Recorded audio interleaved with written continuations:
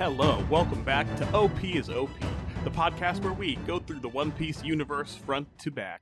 I, as always, am the super veteran Wild D. Justin, joined by my co-host and super rookie, that damned punk roadrunner, Jacob.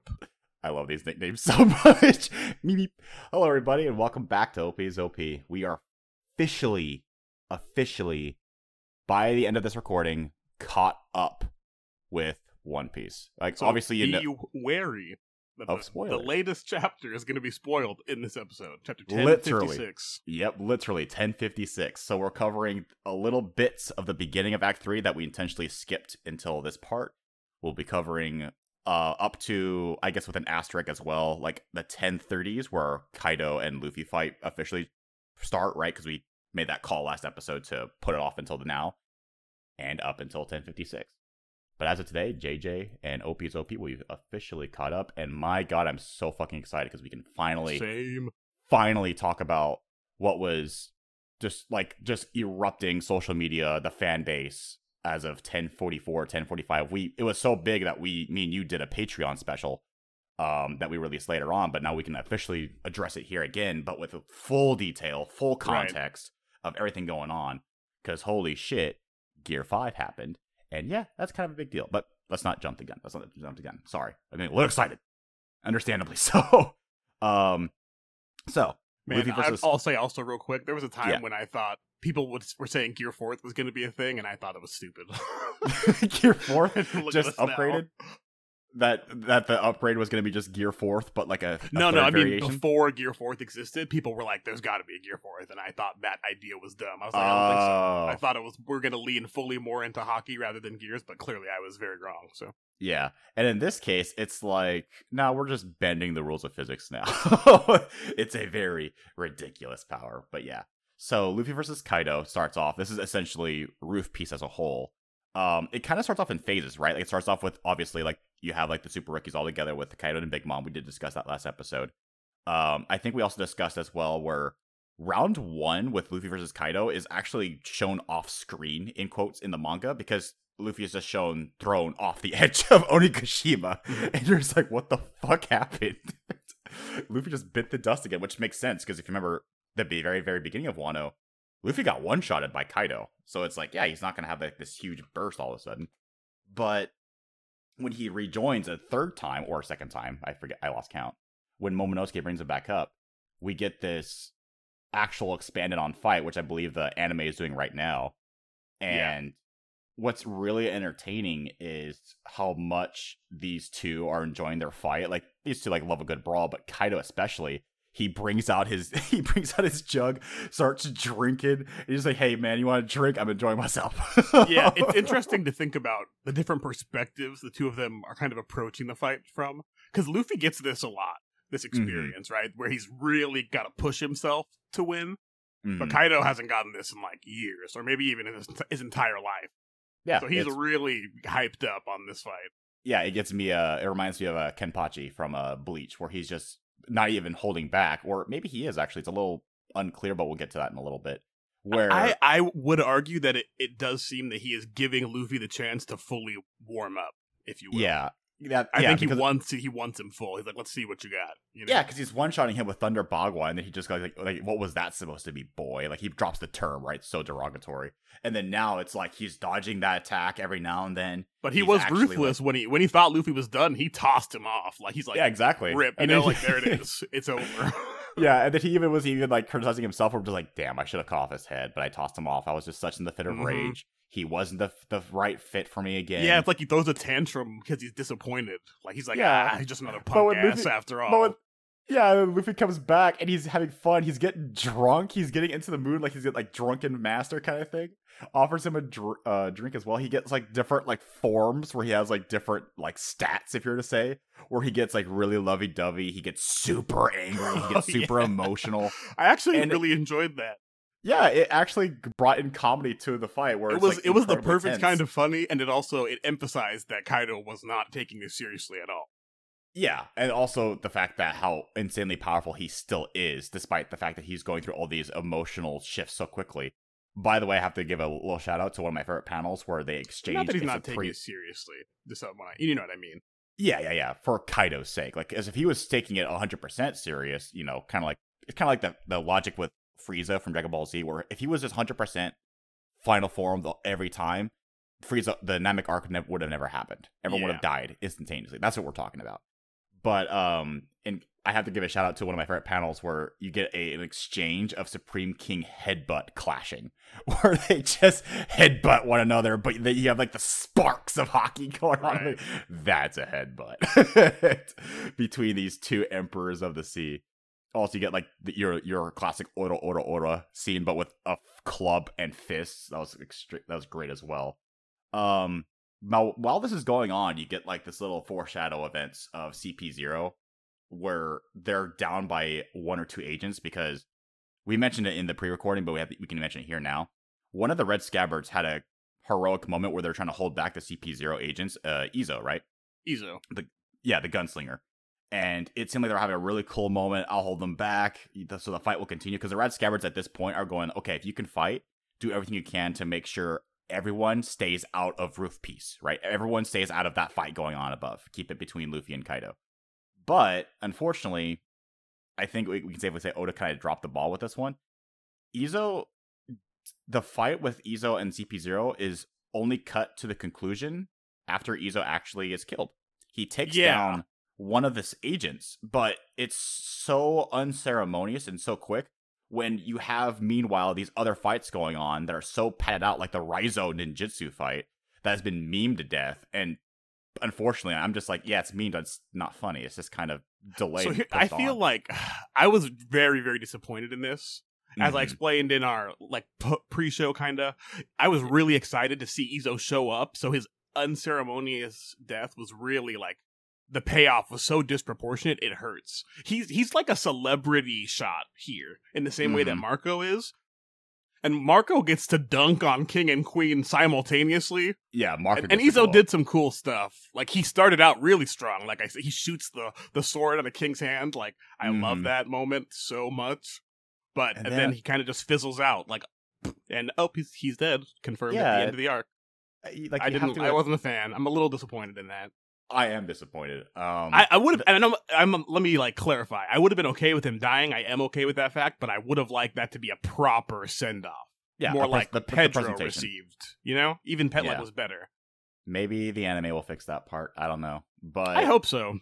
Yeah, because at this point, with the manga, like we said, it was that final standoff. Like, I'll hold back these CP0 agents. They're supposed to be like the top of the line of like the world government's version of the CIA, right? They're supposed to be like their top dogs. He kills one of them before getting killed himself, and it's put to the point where like they're shaken, right? Where it's like, oh my god, we actually lost a guy. Holy shit!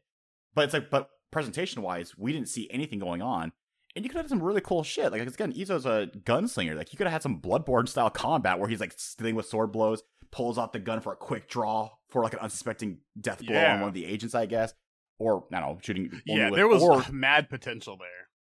Or gunjitsu, right? That term for like movies like John Wick. If you've seen the live action movie John Wick with Keanu Reeves, where he's just like doing like gun fu, where he's doing like some crazy acrobatics or like crazy poses and moves with like gunshots. And since they're like, you know, old school pistols, I would have been totally on board with Izo like running along the walls and sniping people on the battlefield. Go full Ghost in the Shell, bursting through the window with the gunshots, precise aim. But yeah, Oda just decided. Just something comparable, even a little bit to what Marco got to do. Yeah, unfortunately. Even if he could have literally just helped Marco, and I think I would have been satisfied. Like a 2v2 King and Queen, Izo and Marco. Yeah, but that would have been awesome. Yeah, but unfortunately, it's so overshadowed because the next big topic was after this happened with one of the agents, CP0 gets a call and they get an updated order going, "Hey, we got some updated intel. We need you to interfere with that fight up on the roof at top priority." Because originally your mission was to capture Robin, right? And that's still your mission. But your top priority right now, make sure Luffy loses that fight. Like, and then the CP0 agent's like, "Wait, are you fucking serious? You want me to get up there? You want me to actually interfere with that?"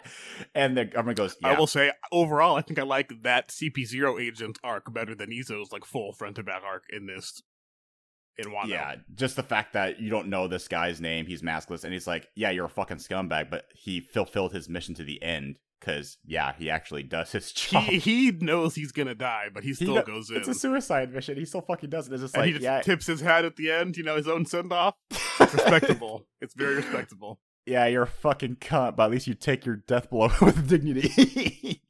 You goddamn asshole, ruined the fight. Because, yeah, what happens is, during the fight back up above, oh, by the way, that same agent also, he almost gets killed by Drake beforehand.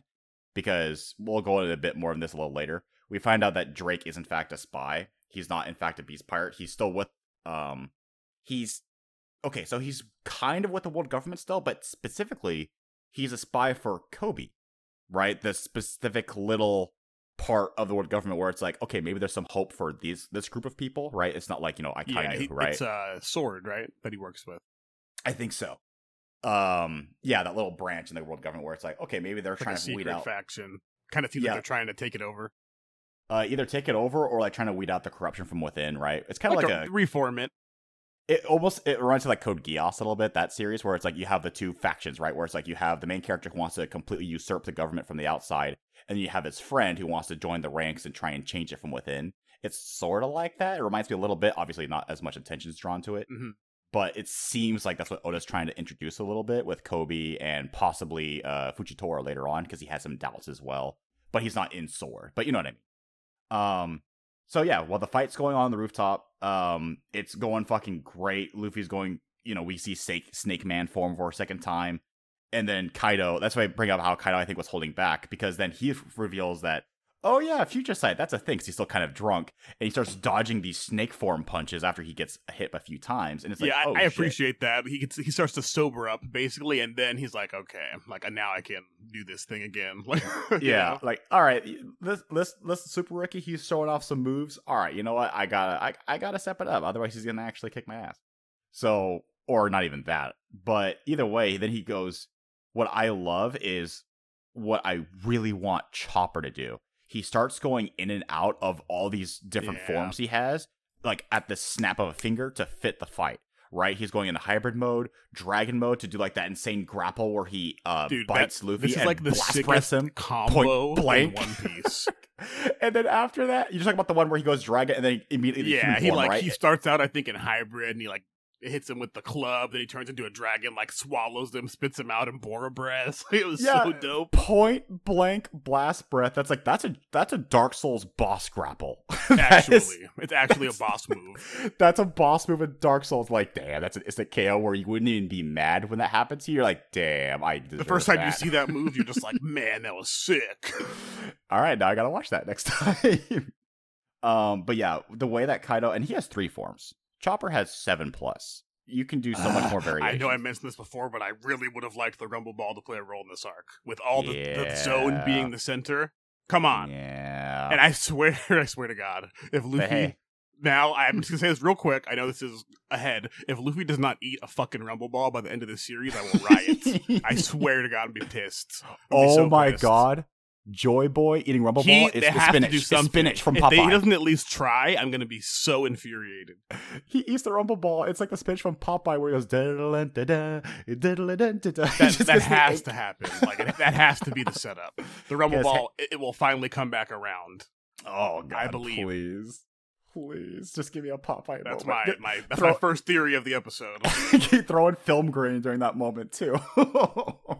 In the manga, I don't know how you do it, but just do it. But yeah, and then unfortunately, the fight. Unfortunately, in universe, where it looks like Luffy, is prepping up his Gear 4th, right, and Kaido is having so much fun, right, where he's like, "Don't hold back." They're smiling when they're going for that final, they're going for a samurai clash where they're gonna punch or attack at the exact same time, and whoever falls, right. But unfortunately, this is what we mentioned before. The agent interrupts the fight, and he does. Iron Body, he does that move where he puts a lot of defense or weight on himself while he's holding onto Luffy's arm, just enough to slow him down, which gives Kaido the death blow, seemingly, where Kaido giving the death blow to Luffy. I wasn't clear on that, sorry. And it looks like Kaido wins the fight, but Kaido is furious. He was having probably the first even fight, or close to even fight, that he's had probably since ever. Or maybe like since, or in a really since, long time. Or since the Rock's Pirates. Yeah, ever since what's that island called? God Island? Paradise God Island? Valley. What was that? Sorry? God Valley? God Valley, thank you. Where the incident happened. We don't know exactly what happened there, but it was we do enough know for that's where he received his devil fruit. Yep, and that's also where the Rock's Pirates, I think, disbanded after Wait, that. do we know that, or was that a theory? Was it at God Valley that he got the fruit? I thought he had the fruit. I actually don't know about that. Sorry, I don't know either. I'm not sure that. if that's actually true or not. Someone just tell know me on Twitter. We just know in our history textbooks that God Valley is in bold text, and it will be on the test, and so we need a review for that when we get more information on that. But yeah, Kaido is fucking furious. The CP0 agent accepts his fate of like, yeah, I'm not escaping. I'm fucking dead. Just do what you want. And then Kaido is just in his fury, kills the agent in one blow, and again tries to tell everyone that Luffy is dead. But he has confirmation, almost, right? Where he like, no, I landed the death blow directly to his skull. He's doing the A pose that we see in One Piece where the villains usually are. Luffy is doing that right now with like shadows over his eyes to make it look like he's actually dead. Kaido is in his dragon form, telling everyone, your leader is dead. Surrender now so we can kill you more easily. Like, you have no chance. Chopper is demoralized. Nami's resisting, but she almost gets scorched before Marco saves her. It's not looking good. Yamato and Momonosuke are getting desperate. They're trying to figure out a way to like land Onigashima like safely before it crushes Moano. Because Momonosuke is, utilizing his dragon powers. But they also know, like, yeah, we can't fight Kaido. Even though Kaido's wounded and, hurt, we don't know how much energy he has left in the tank. We're wounded and hurt. We don't know if we can combine and do any efforts. Like, the best we can do is try and minimize the casualties of Wano. So while that's going on, and much chaos going on, the manga cuts back to Luffy, no dialogue, and then it cuts to Zunisha. And then Zunisha's eyes light up and goes, oh, I hear it. I hear something. Bruh. Oh my god, he's back. And then he contacts Momonosuke. And this is when the fucking there was a weekly break that happens this at is the end of this. Wait. Oh, no, was, yeah, man, there's so many, like, phases to this fight.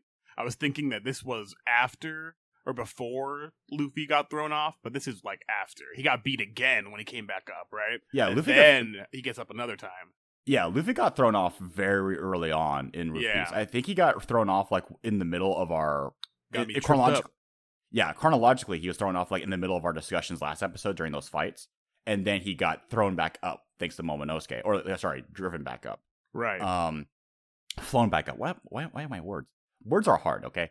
And we get... And that's the time that Momonosuke got aged up as well, which is pretty relevant. Right. Shinobu aged him up. She matured and then matured him, and I guess it's a permanent thing, I guess. Well, wait, more. I believe she said that it was, and it does seem to be. I checked the fan wiki, too, just to make sure. They say it's permanent as well. I don't know how to feel about that. Yeah, they didn't address it like it's an issue, the issue that we assume, and it seems like it really is, or would be in the real world. Yeah, because I'm thinking, like, he's still 8 years old. Yeah, I'm not a huge fan of it. Yeah, but either way, I like the look. Well, we'll get more into that later. Sorry. The momentum calls for... He looks cool. He looks cool, yeah. But the moment calls for what people have been foreshadowed for and thinking of for a long time now, where you hear the drums of liberation. Zunisha's, like, telling Momonosuke, telepathically, or, like, through, like, his haki. Right, like, I hear it. Like, Momonosuke's like, what the hell are you talking about? I'm busy here. What are you talking about? Like, I'm trying to do this cloud shit. What the hell are you talking about, Zunisha? I think, dude, you don't understand. I hear the drums for the first time in, like, 800 years, man. And we get that last panel of, like, something transforming Luffy, and then he smiles, and then we see the text, Joy Boy has returned. And we had to wait a week after that happened. I'm just like, Oda, you can't. Why now? Why, bro? I think that extra week wait was like the longest wait we've had to do until the next actual big break. But that the 1 week break, yeah, the month void break. But that was actually like an intentional break. This 1 week break though was like, I was suffering. I think we were all suffering through this. Like, yeah, everyone felt it. Everyone that was caught up at the time was just in pain. Yeah, but once the chapter came back, it did not hold back whatsoever. Joy Boy is in full realization. We get the full lore dump from the elders back at Mary Joa going, holy shit, this is like worst case scenario. If like basically they're fearing what's happening right now in Wano, but they're just stating it out loud for the audience for us to hear. Where it's like, we've been tracking down this stupid ass gum gum fruit for 800 years. We even called it the gum gum fruit to try and make it seem more boring than it really is. But it's like it's evading us. It's like it's sentient. It's alive. Like it's fate, destiny. It's something keeping us away from it. And then they tell us the actual full name of the fruit, or like the actual properties, right? Rather than like, is it still the gum gum fruit? Sorry. Because I have that full definition here. Not. Okay, because I have the full definition here. I forget if they actually called it a different name. Hito no Mi model Nika. Okay. Yeah, because I have Zoan type. Oh, right. Sorry, it's right here in my fucking notes. I'm blind. Zoan type human fruit. That's what I have in the English translation. Right, that's yeah. Yeah, Zoan type is a human fruit, just like Choppers, but it's Zoan type human mythical type model Nika after the sun god. Possessing a body with the properties of rubber and fighting in whatever way he fancies. Awakening this fruit brings his rubbery body greater freedom. It is truly the most ridiculous power out there. The words of the elder, not mine. Yeah. But when I saw that and I read that, I'm like, this is Oda's way of saying, I'm just going to go apeshit and you're going to go with whatever the hell I'm putting on that page. Because I've been waiting for this moment, this freedom to draw my actions. Oh boy, does he come through. Oh my fucking god.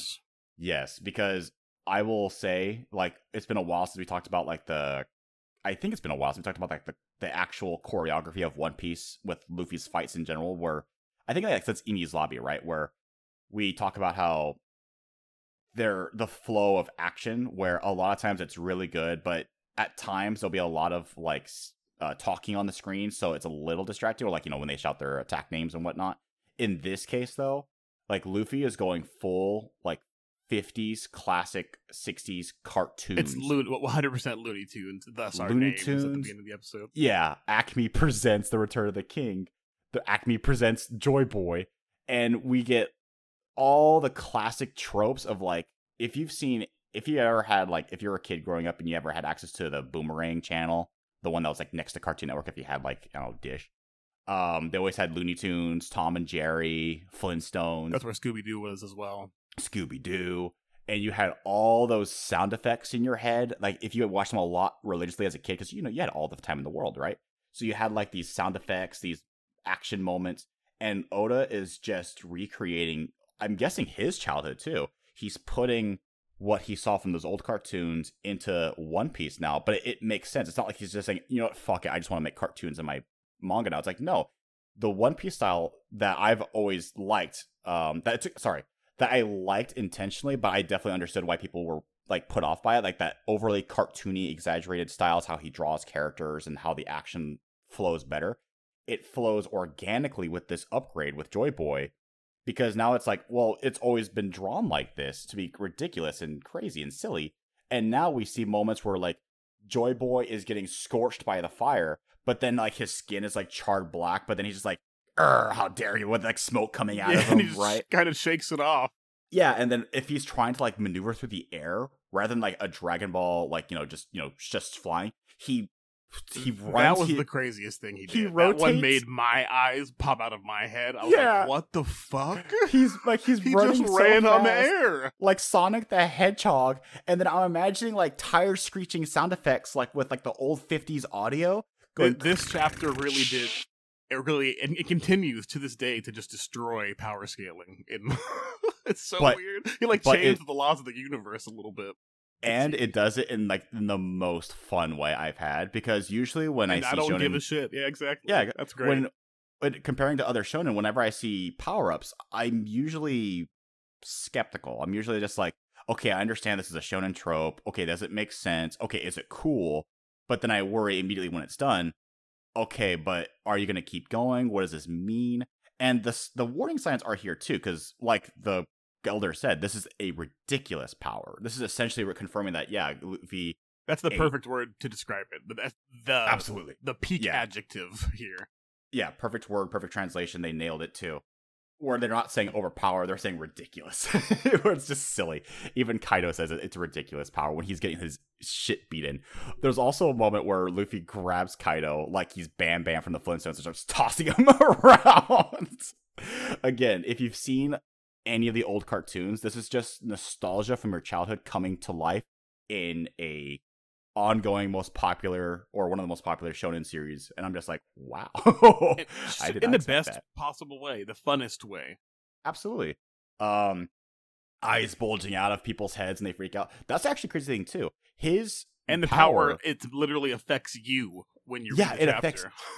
There's a moment where Kaido, because by the way, Joy Boy's power up, it makes him equal with Kaido almost. It's not like it's making him like overpowering him, kind of like what happened with Dragon Ball Z when Goku went Super Saiyan. There was a moment in this fight when Kaido got jump roped, like does a jump absolutely. rope. He was being tossed around, but Kaido was pretty damn disrespectful. Yeah, and then Kaido's like, "What the fuck? The hell's going on?" But this, what my point being is that even though Luffy got this ridiculous power up, he's not like landing all these blows without like any exchanges. Like Kaido is still keeping up. He is still like fighting with like, these blows. Yeah. But whenever Luffy's getting hit, it's comedic. Like Luffy's taking damage, he's getting hurt, but it's comedic because again, he's going full rubber property, right? So I love the panel when he just takes the club to the back of the head. Just turns into that shape. Yeah, that was full great. That was full on Tom and Jerry, where he gets clubbed to the back of the head, and the spikes are coming out of his. I think his tongue was one of the spikes too. That was actually a nice little detail. But yeah, when Kaido smacks Luffy through the roof, and they see Luffy still alive, right? Everyone, but they get freaked out because they don't see Luffy. They see this godlike mystical creature bashing his skull through the roof and going, like he's doing all the Straw Hats with their eyes like literally popping out of their heads. I love that so much. It's a little uncanny because like it's the more serious characters this time. Yeah, but it's also like but that's and Chopper and Usopp with Law and Kid. But yeah, that's the passive to the power. It's like when he's going full Joy Boy, everyone's turning into a 50s cartoon around him. But what I liked too about those expressions is again those sound effects from like my old days as a kid. When he was, you can hear the like pop and the boings. Yeah, there's a very iconic scream that Tom makes in Tom and Jerry whenever he's really hurt, where he just goes, yeah, like it's a really loud, yeah. Like I don't know if you can find a sound bite and throw it in there or whatever. But I just imagine that when he's just getting hurt by Kaido, and then him screaming is also the reason why everyone's freaking out, not just like the head and the eyeballs and tongue shooting out. It's also just like this old 50s audio grain of the Tom just screaming. But it's such a thrill watching this. And that's also why Luffy can also go into like giant form now, because it's like, hey, just do the anchor arms thing from SpongeBob where you just blow a hole into your shoulder or like just blow into your arm and you just get bigger and bigger, because that's how balloons work, right? It's whatever the user can imagine at this point. It's the complete freedom. And even Luffy's like going, yeah, and I'll also say here, which I'm pretty sure I said in our other Joy Boy episode, if you guys haven't heard it and you want to hear us more in depth talk about Joy Boy itself. But I will say there were people that were upset or a little mad at this power up and this transformation, and I think those people are ridiculous. And I sometimes wonder if we're reading the same story. Reading the same series. I'm like, this is a story where you blow your arm up like a balloon and it literally makes you stronger. And now people are mad at this. This is a series with Frankie. I don't see where you draw the line. Not to mention, people are making comparisons of Wano to Arabasta. This is actually a good. It's how One Piece peppers in this ridiculousness and the serious. Like it's just right. I feel it always hits a balance. Metal Gear, but manga. And it reminds me of Arabasta, where, hey, remember when Luffy was impaled by Crocodile and they fixed it by putting a little, like, 2 Band-Aids on it? And the way he kind of went around was like he drank so much water that he inflated like a balloon.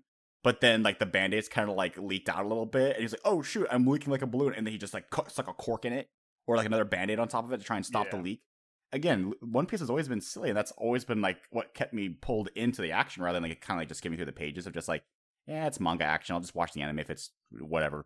But in this case, I'm like, no, absolutely not. I'm enjoying myself, especially when like Luffy is tossing him like fucking Mario against Bowser, like Super Mario 64 style, and then you see his eyes like delay behind him, so you can see like the action, like the eyes like struggling to keep up with the actual body. Oda was having so much fun with this art. Absolutely, he was. People talk about how when they watch a movie and they see an actor really into it, really passionate, you can feel it. This is one infectious. of the funnest chapters. Like those Joy Boy chapters are so you can feel the passion put into it. Yeah, Oda was definitely having a blast doing this.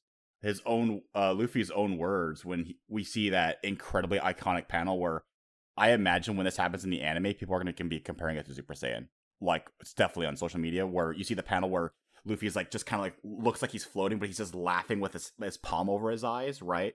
And he's going through that monologue where he's like, I can do everything I wanted to do. My heartbeat sounds funny, but this is also the pinnacle of what I can do. This is Gear 5, and I'm allied to good, nightmare to you. He probably doesn't say that last part. I'm probably mixing up series and dubs and subs, but again, something like that. Like, it's incredible Super Saiyan vibes, and I feel like it's almost on that level. Obviously, history will tell if, the fan base will react to it the same way that the Dragon Ball Z fan base reacted to Super Saiyan, but from the manga reader's reaction, I feel like that's a safe bet where it's like, yeah, people are going to see Joy Boy as the next Super Saiyan because after all, One Piece is as popular too. But we'll definitely see about that. So I guess we can kind of skim over the rest of the fights because again, you 50s cartoon logic. It's incredibly fun.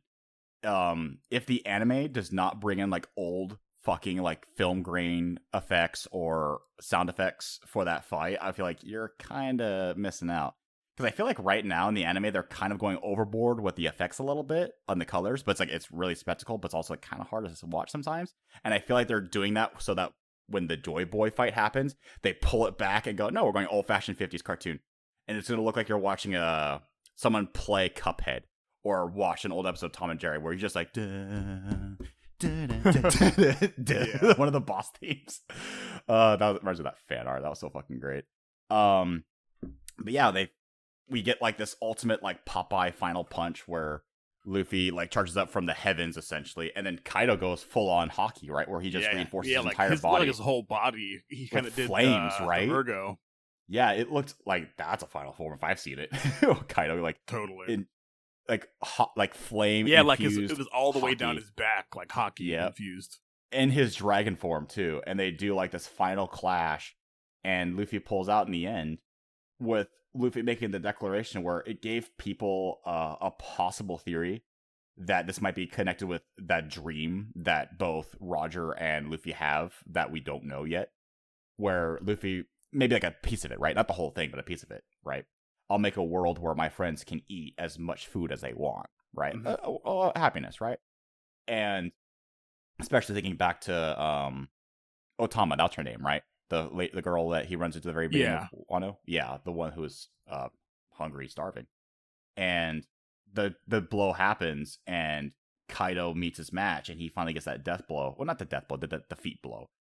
And for a lot of people, myself included, we weren't quite sure if this was actually him being defeated because we're used to the A pose, right? We're used to like the traditional like villains on their back or they're gone. But it's also like, well, he's also now in the core of a volcano with Big Mom, and the volcano erupted, so now they're blasting off again Team Rocket style, speaking of old classic cartoons. And, well, I guess classic anime in this case. And they're gone now. But I feel like they'll be back at some point, because Big Mom, she lost in Whole Cake Island, but she was back in Wano, right? The last we saw of Big Mom and Kaido, they're floating in lava. Yeah, before the volcano erupts. Just kind of free-floating.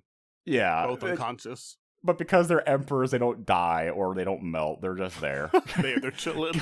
Kaido, I understand because he's maybe part dragon, so you can go like video game logic. Okay, he has fire resistance or magma resistance, heat resistance. Big Mom, it's because she's super tough. She still has like remaining HP, like extra passive. That's true. Yeah. By the time she gets shot out, she just looks incredibly skinny, like she did like during her rage at Whole Cake Island. I guess I could see that actually. But that definitely tells me that when we get to like I guess the finale of the series, we'll probably see them again. Right? They'll probably be fully enraged. They want a rematch. They want revenge. That would be interesting. If so. Yeah. I don't think they're dead. They're definitely not captured, obviously. I don't think they're dead for sure. No, they did the off-screen thing where it's like, hey, if I don't see a dead body or them in chains, they'll be back in some way. Yeah. Totally. It's also a convenient way too to send them off, because if Oda decides not to bring them back, then it's like, what, you think they'd be coming back? The volcano erupted. There was no islands around them. They sank. They drowned. Are you silly? I mean, just like, well, you're Oda. It's hard. You're a shonen writer. It's sometimes really hard for you to kill off characters, which I guess would be a good segment, right, for casualties after the war concludes, right? Yeah, we got Izo dead, as we talked about. Yep.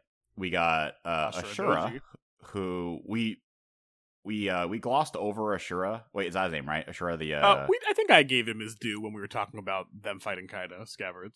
I think he died from Kanjuro, though, the traitor. I think he did, because he disguised himself as Odin. But his death right? was also not great. His made more sense, though, because he was the one telling everyone, hey, this is not Odin.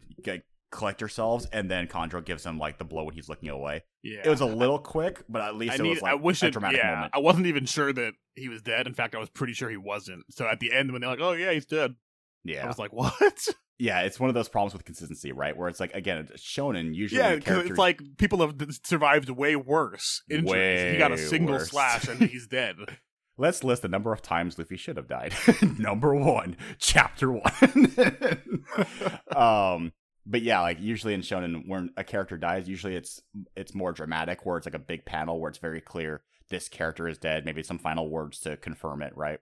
In this case, we had 2 deaths from the Red Scabbards. Only 2, but it's also like they were both done kind of quickly, unceremoniously. Quickly can be done dramatically as well, like just watch or read Game of Thrones, right? How quick it can happen. Honestly, okay, if you could have cut out like half of the Raizo panels, the Raizo versus Fukurokujo, we still would have gotten the point that it's his battle of attrition, and you would have had time to give Izo and Ashura Doji a better send-off with those panels. Just 1 or 2 pages, please. Just 1 or 2 pages. Doesn't have to be a full chapter. No. Because Raizo's bits were, I think, 2 pages a piece. It must have been like, it felt like there's 3 full chapters of it, like, spread throughout the last section. Yeah, and it's him going like, oh, we're gonna secure Wano and liberate Wano. Oh! And then the guy's like, no, you guys had your chance. Oh! And it's just like, still sending here with slightly more flame now, as you can see. Man. It reminds me of the beginning of the Sasuke Itachi fight, where they're like, I'm not trying to undermine Raizo's feet here, for the record. But we get it. That's what I'm trying to say. Did not need this many like cutbacks to it. Yeah, it's just weird done. Also, not a Red Scabbard or an ally, but instead a super rookie, Hawkins, the guy who predicted that some unnamed person. It was implied that it might have been Drake or Luffy or Kaido. It was actually himself, of like a 1% chance of survival. Which I think that does make sense. Like, he doesn't really give a shit about anyone else, right? Yeah, and we established before where he's like, no, he just wants to take the path of least resistance. He wants to survive. And ironically, through doing all this shit, he ended up leading himself down a path to death, because he can't look that far into the future, right? He can't pick out the branch where it's like, okay, this is risky, but if I go through these risks, then I'll have a 90% chance to live. Yeah, Hawkins is actually very interesting to me still. A little bit, yeah, because again, like, he looks into the future, but he doesn't look so far into the future. It's an immediate, right? It's a reactionary future telling, where it's like, oh shit, Kaido is here. Okay, ally with Kaido, right? But he can't foretell he can't fortune tell farther than that, where it's like, okay, what's my fate after doing with Kaido? Okay, Samurai Minx Alliance. Oh shit. You can't look that far ahead, right? So that's like his tragedy, I guess. But again, we don't have confirmation, even though it looks pretty clear because he was bloodied as he was falling down to the floor next to Drake. But at the same time, it's shonen, right? For all we know, until we get a declaration from someone trustworthy in universe that Hawkins is dead, then for all we know, he could be alive, but really hurt, right? It could happen. Yeah, it did feel pretty final, huh? It did feel final, but at the same time, I'm like, I wouldn't be surprised if someone goes, oh, Hawkins is in critical condition, but he's alive. I wouldn't be surprised. Especially if he's next to Drake. I believe he's alive. honestly. Yeah, especially if he's next to Drake. Drake can do whatever bullshit to, help him, heal him, or whatever. And then he brings him back with him to Kobe or to the Sword faction. And they go, all right, tell us what you know. Some shit. Because does Hawkins have any intel that we know of? Besides the fact that he's a super rookie with Kaido. But no, not that we really know of. Yeah, he's not like Caribou, right? Because Caribou is the guy with all the intel. Especially after 1055, 1054. But Hawkins, he's a fortune teller. He's not. I don't think he has intel. Either way, I'm sure something will happen. Some bullshit. I'm sure Oda has. Speaking of intel, freaking Caribou. Oh my God, Caribou. God damn it, Caribou. But the part that I'm interested in about Caribou is he mentions that he knows someone that would love to know about this. Twice, bro. He said the same thing about Poseidon. He's like, did. oh, someone's going to love to hear about this. In And some this people thought it case, was though, Kaido. Clearly that was this case, though, incorrect. in this case, though, it made it seem like there was someone specific he had in mind, and not like no. I think it has been since Poseidon. He that- said like, that part- oh, I've got to tell like that person about this.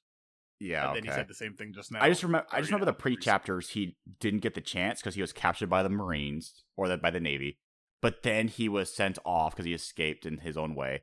Then he had his Che Guevara moment, and then he got captured.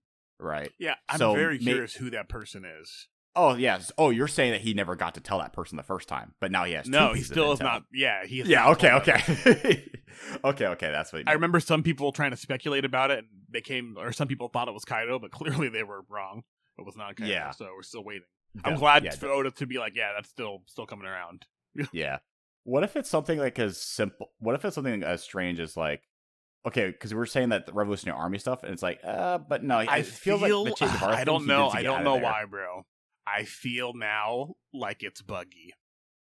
I'm so Maybe. serious. Maybe. I feel like it has to be Buggy. I feel like maybe because Buggy at And this obviously point not is- that it has to be. It could be anyone, but I'm feeling high likelihood of Buggy. Oh, well, okay, you mentioned Buggy. We have to talk about the Cross Guild. So Buggy is failing Let's talk about upwards. Cross He's failing Let's talk. upwards at a cataclysmic speed. No. I think he's done. I personally think he's done. He has failed all the way up to Yonko at the end What? of this arc. Watch Buggy fail on top of the door to One Piece. See, would you be upset if like Buggy got credit as Pirate King? Because I would be a little upset. I think Luffy needs the full credit. I understand that he doesn't need it. You know, I he was would be saying totally fine doing it and letting someone else take the credit. Oh, but I was am saying not that. okay with that. I was saying the door, as in like he was like one step away from claiming it, but like due to like some Buggy humor or whatever, he just turned. his back on it. There are people that make the argument that Buggy will become the Pirate King as a joke, which I can't fully discredit, but I would hate it. If I would hate anything, it a lot. if it's like media bullshit, they might say Buggy temporarily, but in reality, we know it's Luffy. But yeah, you're saying Luffy needs the full I credit. think and agree this with that. is a win for Buggy, the biggest dub he needs. Like, this is amazing. He's a fucking Yonko. Yeah, Buggy. right, Buggy. okay, yeah. Think about so, yeah, okay. So the newspapers come out, right? Like, I know we're jumping around here, but bear with us. The newspapers jump around, and they reveal the 4 new emperors, right? We know a few of them already. We got Shanks still, we got Blackbeard still, Luffy confirmed, and they even have Monkey D. Luffy in the name. The world government freaked the fuck out when Morgan put that in the name, and he's like, fuck it, dude. It's gonna sell more copies. Bruh. I fucking love chaos, dude. People love newspapers when it's bad news. And Buggy as the 4th Yonko, as the 4th emperor. You're like, and our immediate reaction is, how? he barely squeezed in to be The a answer warlord. may surprise you. And then in 1 month to find out? Yeah, after the month void, I think. Or was that after? I forget. I don't remember. I feel like that was the cutoff, yeah? I think so, yeah. But as of 1056, the most recent chapter. No, I mean, okay, it was, because wait, no, it was not. It was 2 chapters ago. We had 2 chapters since the month. So the cutoff was before. Before that, okay. So, either way, we got more information of how he possibly got that emperor title. Yeah, it's so insane. But I see the Cross Guild information, and I go, Oh, that makes sense. Who are the, like, let's say, I don't know, the commanders of Cross Guild, Jacob? Probably low tier names, right? If you had like Mr. a One Piece 3, tier list. Richie the Lion, Mr. 3, Alvida, and no. Oh man! Oh, actually, no. It's actually motherfucking Crocodile from Sir Arabasta Crocodile. Get his and put them Hawkeye on that name. And Hawkeye And Dracule Hawkeye Mihawk, the motherfucking strongest sword in the world. I don't know how or what happened behind the scenes since Buggy was. It was out. so beautiful to see.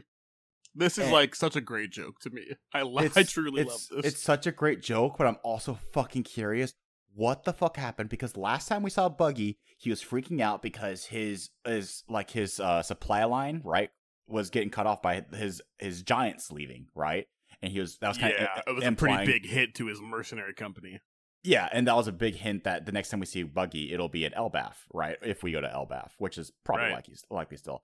However, since that gap, we don't know what the fuck's been happening, but apparently since we haven't mentioned that other part yet, but we'll get to there. But basically, 3 warlords or former warlords have combined. Yeah, I don't know if it's like really that they're under him or as much as they've joined forces. Yeah, like Cross Guild. guild. Yeah, Cross Either Guild way, implies, partnership. But Buggy does have the credit as a Yonko, right? Yeah, exactly. So I assume he's on top. And even Zoro is looking at the news going like, that doesn't sound like Mihawk. Like, what the hell's going on? And Crocodile, we know his motive. So it's like, okay, he's clearly in this because he sees there is a possible advantage in joining this alliance, right? Joining this guild. Because I think Mihawk and Crocodile are probably there for the same reason, and that they're not really, like, they're not committed to Buggy, right? It's not like they swore fealty to him. Absolutely but rather they said, yes, we'll combine our names with you, and we'll keep people away. We will, we'll use our power together to keep the government off us now that we're not protected. Exactly. We'll fight, band together, right? Also pull resources to get what we want. Because last I checked, Crocodile was kind of alone with only Mr. One, right? I think that was like his only partner. I was going to say, I assume Mr. One is a part of Cross Guild as well. Yeah, so that's what I'm Crocodile thinking. benefits. I assume a lot. all the other Buggy Alliance members are, including Mr. 3 and Mr. 3 and Mr. 1. I'd like to see that reunion, and Crocodile, right? Because it's Mr. 3 like above Crocodile as one of Buggy's commanders. I don't know. I don't know how it works. Don't put that idea in my head. I think that would be. I think that dynamic would be funny. For Buggy, Mr. 3 to be bossing Crocodile around, and Crocodile's like, you better shut the fuck up. How the mighty have fallen. I would like you said, it's a guild more so. So yeah, it implies there's some level of like cooperation more than underlings. Exactly like how Luffy, Law, and Kid, which by the way now have 3 billion bounty berries on each of them equally. Despite the fact that. Doesn't seem fair to me, but yeah, I know. I get that Luffy also received help in his fight, but at the end it was 1v1. At the end of their fight was 2v1. Yeah, if anything, I would have said I thought Luffy should have been higher. Yeah, that's how I feel. Well, obviously the world. I don't think Law and Kid put in as much work as Luffy. I get that people on the outside don't know how it happened, but yeah, I think that's the major point is just the people on the outside, because again, Wano is such an isolationist country and their intel was very shoddy. Yeah, I think the story is kind of the 3 of them beat the 2 of them. Yeah, exactly. They just got the intel that the Samurai Straw Hat Minx Alliance, I forgot the whole name, sorry. Ninja Pirate Minx Samurai. God, you love rubbing that in. And with the main 3 being the super rookies, they're like, okay, they're the real threats. And yet, Law and Kid are not emperors of the sea. It's like, no, we can't have 6 emperors. We need to have only 4, right? Or even, because Morgan, you really shot the gun when you said there was a 5th emperor. And Morgan's like, I don't fucking care. I'm money. But then he's like, but people aren't going to buy it as much if I say 6th emperor. I really love big news Morgans for appearing so infrequently. Morgan is an H&F chaos if it just means more money. I love it. He's like, I gotta sell some papers. The world needs to know the truth, baby. He'll say the truth if it means money. However, he might also stretch it a little. You can also tell he'll go along with the censorship side, because obviously he's still a crony for the world government. I don't think he is. I think it's been proven that he is not. No, I think what shows he's like a guerrilla newspaper producer. I see it differently. I see it differently. I see it as if the truth in this case, he knows will cause more like chaos and get people more scared, therefore buy more newspapers. He will tell the truth. But therefore, like when that CP0 agent was like, no, don't publish this paper about Luffy. And he goes, fuck you, it's going to sell like wildfire. But also that CP0 agent was like undercover and had infiltrated his organization, which implies to me that he's, not really with them. Or they're at least watching him closely, maybe because they know his personality. I guess that would make sense as well. It's a branch within the government. I don't know. Just like he has a mobile fortress, he's got government spies on him. He publishes whatever the fuck he wants. But it makes me wonder, like, does he control the news coups? Is that a part of his devil fruit? Yeah, it's a media monopoly. It's the main. It makes me wonder. It's a lot. Is it? Or I think just so. His own newspaper. Has it ever been confirmed that that's an official government? Because why would they be telling people about like pirate activity? To that extent, is how I'm starting to feel. Well, if you want to get, I feel like if you want to get real, it's because people get scared when they see pirate activity. Therefore, we have to give more support to the Navy because they need that support, right? Give them more money, give them more resources, right? Because the fear is churning on. Isn't that the reason why? That's what I think if you want to get real for it. But what I was gonna say is, Morgan, I think, would also go along with requests to like muddy a truth to a story or like even completely censor a story if the truth is not very exciting, right? If it's not like it's not really profitable, I guess I'll just go along with it. That's what I felt like Morgan is at the point. But yeah, we need to see more from him for sure. Exactly. Ultimately, at the end of the day, we need to see more because we're clearly in a difference of how we see Morgan. Either way, I love Morgan too. yeah. I think we'll see. I'm curious. Yeah, because I kind of see JJJ from Spider-Man in him, where he's just like, I just want the best story that will print papers. So JJJ wants to frame Spider-Man as this villain because, I get people scared of this guy. People will buy my newspapers because we got the edge, right? Villain completely disrupts the cops from stopping the burglary. I've interpreted him almost as a pirate himself that publishes his own paper, more like an underground, agent, like a mafia member, like as one of the attendees even at Big Mom's wedding. But I thought the Morgan papers were like if he's a government agent, you think he would have been invited to Big Mom's wedding? I don't. He wasn't he? He was at Big Mom's wedding. That's what I mean. He shouldn't invite government agents. Well, that's the thing. She's inviting pirates and underground brokers. I guess that actually could be a topic later on where it could be like, how much freedom of the press is in One Piece with this paper? Because it's a singular. I would assume not paper. Much, and that's why I think Morgan's is like the real quote unquote news source that at least is telling the news that the government would not. That's my perspective now. We'll see if it pans out. Yeah, we'll see. We'll definitely see as we go on. But either way, Morgan is very exciting. And then he posted the story of Monkey D. Luffy because it sells more copies, and then revealed to us that by the way, Crocodile and Mihawk have teamed up with Buggy. We don't know how the exact details, but I think we can agree that Crocodile's intentions are, I'm using Buggy and or Mihawk because I want the Pluton. I want the ancient weapons. I want to rule the underworld or the world because we already knew his story from Arabasta, right? He's got big ambition. We don't know Mihawk's. We don't know exactly. I was going to say, I'm curious because we speculate that they probably joined together as mutual protection.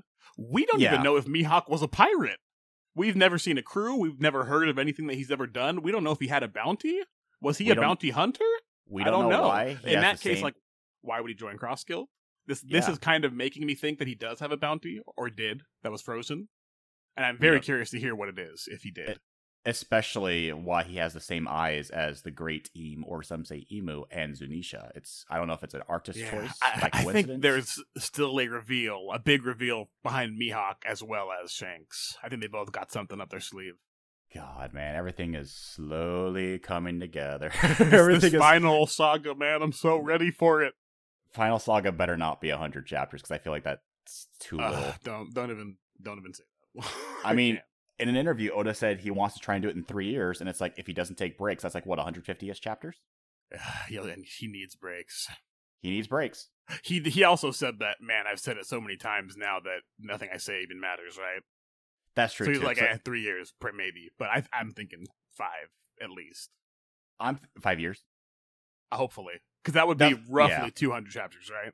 That's what I'm thinking too. Or 150 even. I think he can do it in that. I'd say at least 200 chapters. If none of the That's arcs what I have would the same like. length as Wano. Don't make any more Wano length. Yeah, at the longest Alabasta length arcs, as I said before. Yeah, 50 for the finale, going right? forward. Good Yeah. 50, maybe 60 for the finale. That could work. Well, since we're talking about the warlords, or the former warlords, I guess we can talk about that real quick. Or do you want to say that for the end? We should have it for the end, right? The world of government stuff, the rest of it? Because we're not done with Wano just yet. Yeah, we're almost to the end of Wano. Let's talk about the festival. And real quick, Luffy v Kaido, how do you feel about it? Better than... You like Luffy versus Katakuri is your favorite fight so far, right? Definitely my favorite in terms of choreography, absolutely. Yeah. In terms of like the emotional way, it was definitely good. Because Kaido was obviously like this brutal tyrant that was keeping the people of Wano hungry and starving, and Luffy saw that firsthand of the effects of it. We saw, us the readers, we saw this beautiful country being drained of its beauty and nature from the factories that Orochi and Kaido were putting out. The fact that Kaido, also we got a little bit of his backstory. It's very brief, very quick so far. Where it's just like, yeah, this dude just wants to fight. He believes might is right. He's a very simple-minded person. But at the same time, that makes him a very scary character. Because he's just like, hey, you beat me in a fight, then you're right. But at the same time, if it's like emotional weight behind it, not the best, but choreography-wise, yes. It should have been a little shorter, but the fights, the panels that we got were so fantastic. Joy Boy did not disappoint whatsoever. Gear 5th is here to stay. I can't wait to see more of that in the future. We still don't know the extent. I agree with that, like, pretty much completely. Yeah, we don't know the full extent of Joy Boy as well, of like, what are the cons to it? Like, I think it's just shown that just like Gear 2 and 3 when he first got it, or Gear 4 now, honestly, I don't think stamina. the cons are really going to come into play, if I'm being dead honest. I hope they do, because I like the idea that Gear 5 like, can only activate when he's on Death's Door. But maybe in a fight, like with Blackbeard, maybe, because we'll see. Yeah, maybe. I'm probably wrong.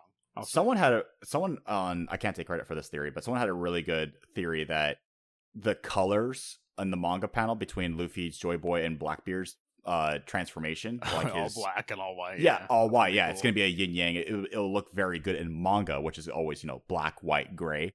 It'll look really fucking good. It'll be very clear whose power is conquering or winning or vice versa, and that could be really good too. And that's another thing too, Blackbeard.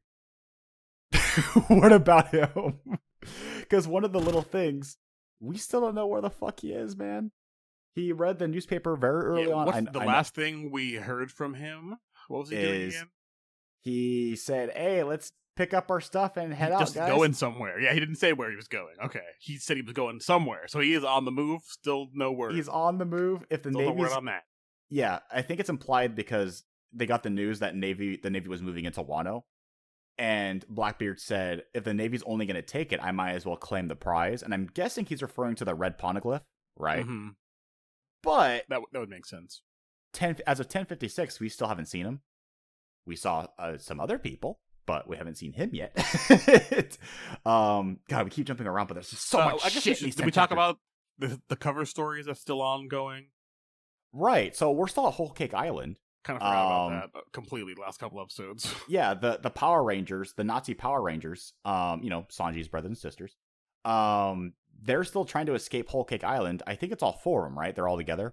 I think they are now, yeah. Originally, Ishiji and Niji had gotten captured, and then they were rescued by, of course, Reiju and Yonji, right? And now they're mid-escape currently, so we'll see how that wraps up. And then as of 1056, they were under attack by... I don't know their names. I believe a force led by Oven. Oven and crew. No, Oven and the guy that Luffy fought in Whole Cake Island. Cracker. No. The last guy. Oh, it's Katakuri. Was it really? Katakuri. Wow, man, I was way too excited to get to the chapter. I totally didn't even see Katakuri. This is the problem with not knowing names. I'm sorry, guys. If you knew the food, it'd be hard to forget. Yeah, Katakuri and Katakuri. Yes, the latest in the pre-chapters is Katakuri and Oven attacking the four, and I'm just like, that's Katakuri. Is he still hurt? I hope so. For their, I mean, if you want them to win, you should hope he is.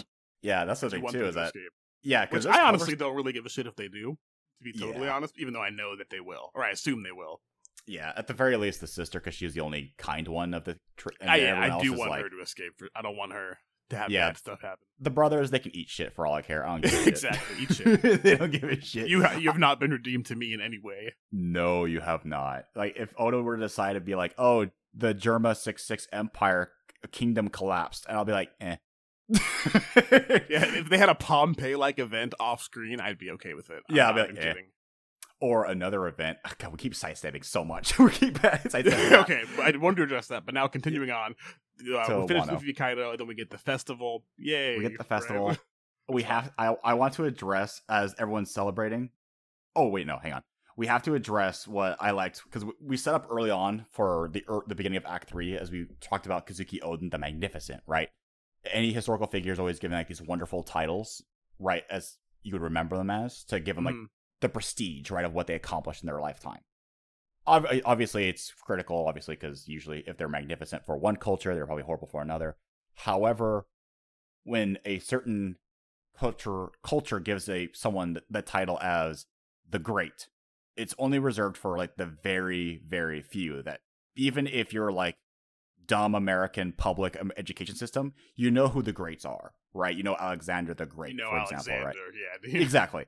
They stick out because they have apparently done so much in history that even our crappy education system will talk to us about it at some point. And at this point, Kazuki Momonosuke shows up to Wano, right? And he has like the whole introduction, right? He's got the smoke covering his entrance to see his adult form finally. The red scabbards are leading the way to tell everyone of Wano. It was pretty hype. He's telling everyone Kaido's defeated. Yeah, Kaido's defeated. And not the rightful heir is returned. I'm not. I have the strength as him, but I'm not him whatsoever. I am the son of Odin, and I will lead you back to recovery, to peace, and bring Wano back to our former beauty, right? To how things were before the factories came. And there was like this piece of text that Oda threw in there that looked like it was a historian writing it. Oh god, hang on, I'm trying to find it right now. Stop for time. Which part are you looking for? I was saying stall for time because I'm trying to find the text right now. Here it is. I found it. Where it was like the final page of that chapter when Momonosuke like draws a sword and goes, "I will be your leader, and I will make sure everyone eats, everyone drinks. You will no longer be under the cruel leadership of Kaido and Orochi. I am here to bring everyone back to." Oh safety, yeah, right? I believe that's chapter 1051, literally titled Kozuki Momonosuke Shogun of Wano, right? Yeah, but I love the text that we get. Blessed with great dedication and mercy. Oh, dude, yeah, I think he says like every evil that like plagues this land. He's really like getting into it. Yeah, he's getting into it. I'm not. Talking about it's honestly so like ridiculous that an 8-year-old could give this speech, but but either way, he has been through some shit, and that matures you. He's been through some shit. Also, he's not fully matured yet. The next chapter reminds us of that. But I like to imagine like the main menu music for Civilization 6 playing. It's a PC game, where it's called like the Dreams of Flight going on, where it's like very dramatic and very emotional while he's giving his speech. But then you get like the I'm sure final... you'll hear some lady vocalizing in the background, some oohs. The choir is in this song. Don't worry, there's choir in this. It's very low. It's very emotional. It fills you with optimism and hope. Right? Again, the song is called "The Dream of Flight." It's a beautiful song. Anyway, the last text we get though is not from Momonosuke. It's like a historian talking about this piece, right? Tying back to what I mentioned about the Great. Blessed with great dedication and mercy and a level of strength that can be forgiven, implying, Kaido's dragon power, right? This is the birth of the man who would later be known around the world as the Great Shogun of Wano. And I'm like, wow, Kazuki Momonosuke the Great. There you go. Even greater than his father. So even if we don't see Momonosuke right out the much, gate, apparently. Yeah. I guess they said it could happen later. That's true. That's why I'm saying like, it's like a historian writing about this piece. Yeah, it was like a narration box. Yeah. So that's why I like to imagine where it's like we don't see the results immediately, obviously, because we're still focusing on the Straw Hats, we're still focusing on the journey to One Piece. But if you want a side story, right, about Wano recovering from this, right, from this disaster that they went through for the last 20 years, Momonosuke truly does the impossible and reverts Wano back to its former glory, to its peaceful ways. And he's deserved the title the Great. So he manages to outperform his father, despite the fact his father was a fucking Giga Chad. and I'm kind of happy for Momonosuke because he went through so much from being that little shitbird with the horrible haircut And now here he is, able to save Wano from destruction of Onigashima. He was able to put up a fight somewhat against Kaido, even though he was still struggling. He also repels a later admiral, Green Bull, that shows up, much hype from the Reverie. And those are like the pieces that we see. But obviously he probably deserves that title because, like they say, dedication, right, to the recovery of the whole country. Mercy, probably to like the beast pirates that are still around, right? Or to criminals, like similar to Oden, right? Because Oden was the same way. He showed mercy to the people that he fought by saying, hey, be my servant, be my crew member, right? Serve me and my daimyo, my shogun, and I'll give you a status of wealth and power, right? Mm-hmm. Just change your ways. That could be the mercy part. It was nice to see also that Momonosuke is not getting all the love here. It was nice to see, like, as you see the people around Wano are kind of talking and the new school lessons, learning the truth. There's also a little bit of love for Denjiro out there. Yeah, absolutely. They're making sure that education system was up to date, right? Because before, I think we glossed over this, but we saw the panel of like the kids being taught of like how the horrible and horrific, I combine those two words, of Kazuki Oden, the traitor of Wano, and how Orochi saved us from opening the borders. I mean, it's like, wow, that's fucking propaganda 101. Holy shit. And then in this case, now it's like, yeah, they revamped the teachers. They even like show the little picture of the bubble of like the old teacher. She looked like a snake in that little like double. Like, where's the old teacher? And it's like, she's gone now. I'm gonna teach you that revamp our history. But of course, I loved it because the kids were just like, history again, motherfucker! I hate history. And I'm just like the one kid in the background going like, I love history though. I get more lessons. But it's fine. It's fine. And we finally got to see Momo get his comeuppance in this wrap-up as well. When he tried once again to, like, jump into Nami's arms. Yeah, that's what I was referring to. Yeah, like, he's not fully matured yet, right? Like, he looks the part, right? Even Yamato makes a joke where he puts the plate on his head to flatten his hair to look like Oden a little bit more. Yeah. And then Momonosuke is just like, oh, I'm so flabbergasted. Nami, protect me. And it looks a lot different when a 28-year-old is trying to grope instead of an 8-year-old. And then Nami obviously punches him away, going, get the fuck off me. And then, obviously, Sanji and Brook are really happy about this, going like, yeah, it sucks being an adult, doesn't it? Take that, you little shit. Yeah, you little perverted imp, you motherfucker. And I admit it was a little funny. But, yeah, Momo is still Momo at heart. But the tragedy of it is he's still an 8-year-old given the task of the impossible to recover the nation from this horrible status. But he does it because the narrator tells us. It would have been better to see it, but I also understand completely. This is not the story of Wano's recovery. This is the story of the Straw Hats finding the One Piece. So it's nice that we got that confirmation, right? That confirmation narrative bubble or the boxes to be like, don't worry, Momonosuke does a good job. And I'm like, that's awesome. That's great to know. Yeah. So that gave me a lot of comfort seeing that. Because after spending such a long time in Wano, it really sucked to find out later on, Wano never fully recovered. They kind of... They kind of went the Imperial Japan route. That kind of, that part of history. Ooh. It turns out the Kaido was there for so long, no one remembered how to farm. They couldn't get crops going. Momo looked at the weapons factories and he's like, "Yo, this is kind of cool, actually. Kind of nice." Saw how much money Orochi was bringing in. Decided he wanted to keep things pretty much the same. Let's get that war economy going. Just like Cole's full Metal Gear villain. Imperial Japan. Let's get the Navy out going. Yeah. I'm just like, ooh. Right. So, yeah, it's definitely nice to know that things go well for Wano and Momo. Yeah. Also, a little tidbit here. A little tidbit that also is significant. Momonosuke decides very early on he's not going to open the borders. At least not right away. Because that was, again, the whole goal of the alliance, right? The whole dream of Oden. Open the borders. Open the borders. And Momo's actually the first thing he decides. Zunisha's still there. Like, this is right after Kaido's defeated. Momo talks to Zunisha and just goes, I've decided I'm not going to open the borders just yet.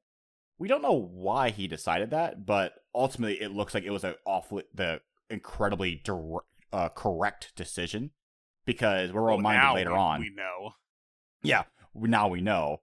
And for all we know, as future chapters come out, it might be reinforced on why this is a good decision. Again, I don't know why he decided it. He never really explains it. No, but either I think we do. I think he learned what we learned in Oden's logbook.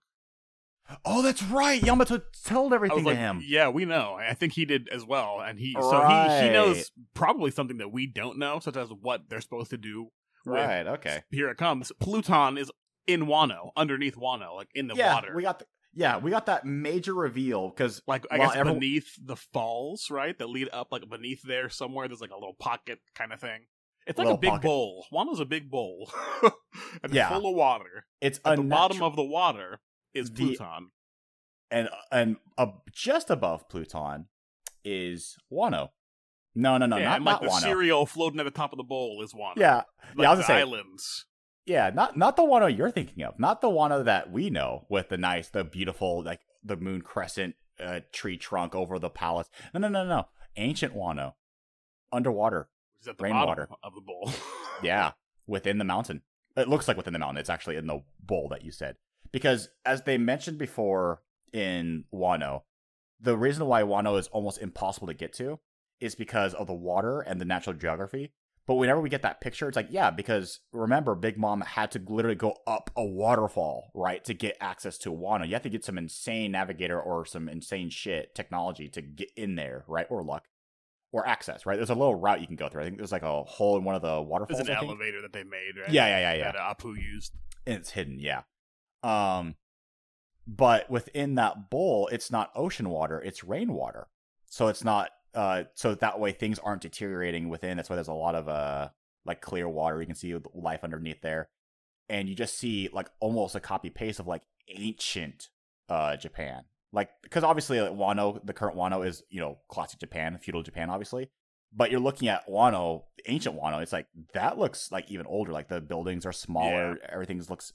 You don't have like the huge fancy palace, and like, but that looks like the palace, like their version anyway. And it's like, yeah, this is old stuff. By the way, while all this info dump is happening to Robin and Law, they're being told this by the former shogun. What's his name? Fuck. Sukiyaki? I have it in my notes. Oh, it's Sukiyaki. Sukiyaki, yeah. And he ended up being Mr. Tengu the whole time, the guy with the mask who saved or assisted Luffy very, very beginning of Wano with Otama, the swordsmith, right? Turns out that was the former shogun the whole time. We get that tidbit that he was locked in that room with the poneglyph for like a good chunk of his life to let Orochi get the power, right? That was part of his coup attempt. He just locked him in there. He didn't kill him. No, he just locked him in there. And with the poneglyph and then with all that history, Robin also confirms, because I don't think we actually ever knew exactly what the poneglyph back in Arabasta said, but now we get the reveal, right? Where Robin said, Arabasta said that Pluton was here in Wano. Is that correct? And also, real quick, we're talking about Sukiyaki. I think that reveal was kind of brilliant because a lot of people had figured it out already, which I'd seen this theory and I was also pretty convinced. Yeah. So I think it was really funny for Oda to be like, yeah, pretty much everyone had figured it out. And then Kinemon to be like, oh my god, what a shock. You know, like that, with his face and everything. That really made me laugh. Yeah, everyone always giving credit to Kinemon for being 2 steps ahead of everyone, but in reality, he's like worse than King from One Punch Man, where he's just like, I had no fucking clue. What the hell? That's one of the best running jokes. That is. Everyone thinks Kinemon is brilliant, but in reality, he's just figuring it out on the fly, dude. He's just trying his best. Oh, we mentioned... Okay, I know we talked about casualties. How is Kinemon not dead? I'm sorry, but Kinemon's death would have been tragic. It would have been the emotional... And he took a couple of, like, death blows, it seems. Was it, 3 or 4 in Act 3 alone? Where he was knocked upside the head by Kaido directly, by the club. He was also impaled in the shot where it looks like it's just black and white, so you just see the shadows, and you see the sword impale him. But then you have but Oda decided, oh, by the way, Law's power is still active on Kinemon, so he is split up again, and I'm just like, that felt a little ham-fisted. Yeah. Like you could say, well, they never confirmed that he was completely normal during Punk Hazard. I'm just like, no, they kind of implied that. I think, I don't know. I wasn't sold on it, but again, it's a shonen series. It's really hard to kill off popular characters. Yeah. And unless you're Ace from Marineford. I used to look back when I made that horrible, that wrong guess of like Ace will not die. But I'm looking at moments like this, and I go, that's why I thought Ace wouldn't die at Marineford, because people it's fair. That's kind of what everyone thought. That's kind of why Marineford shocked so many.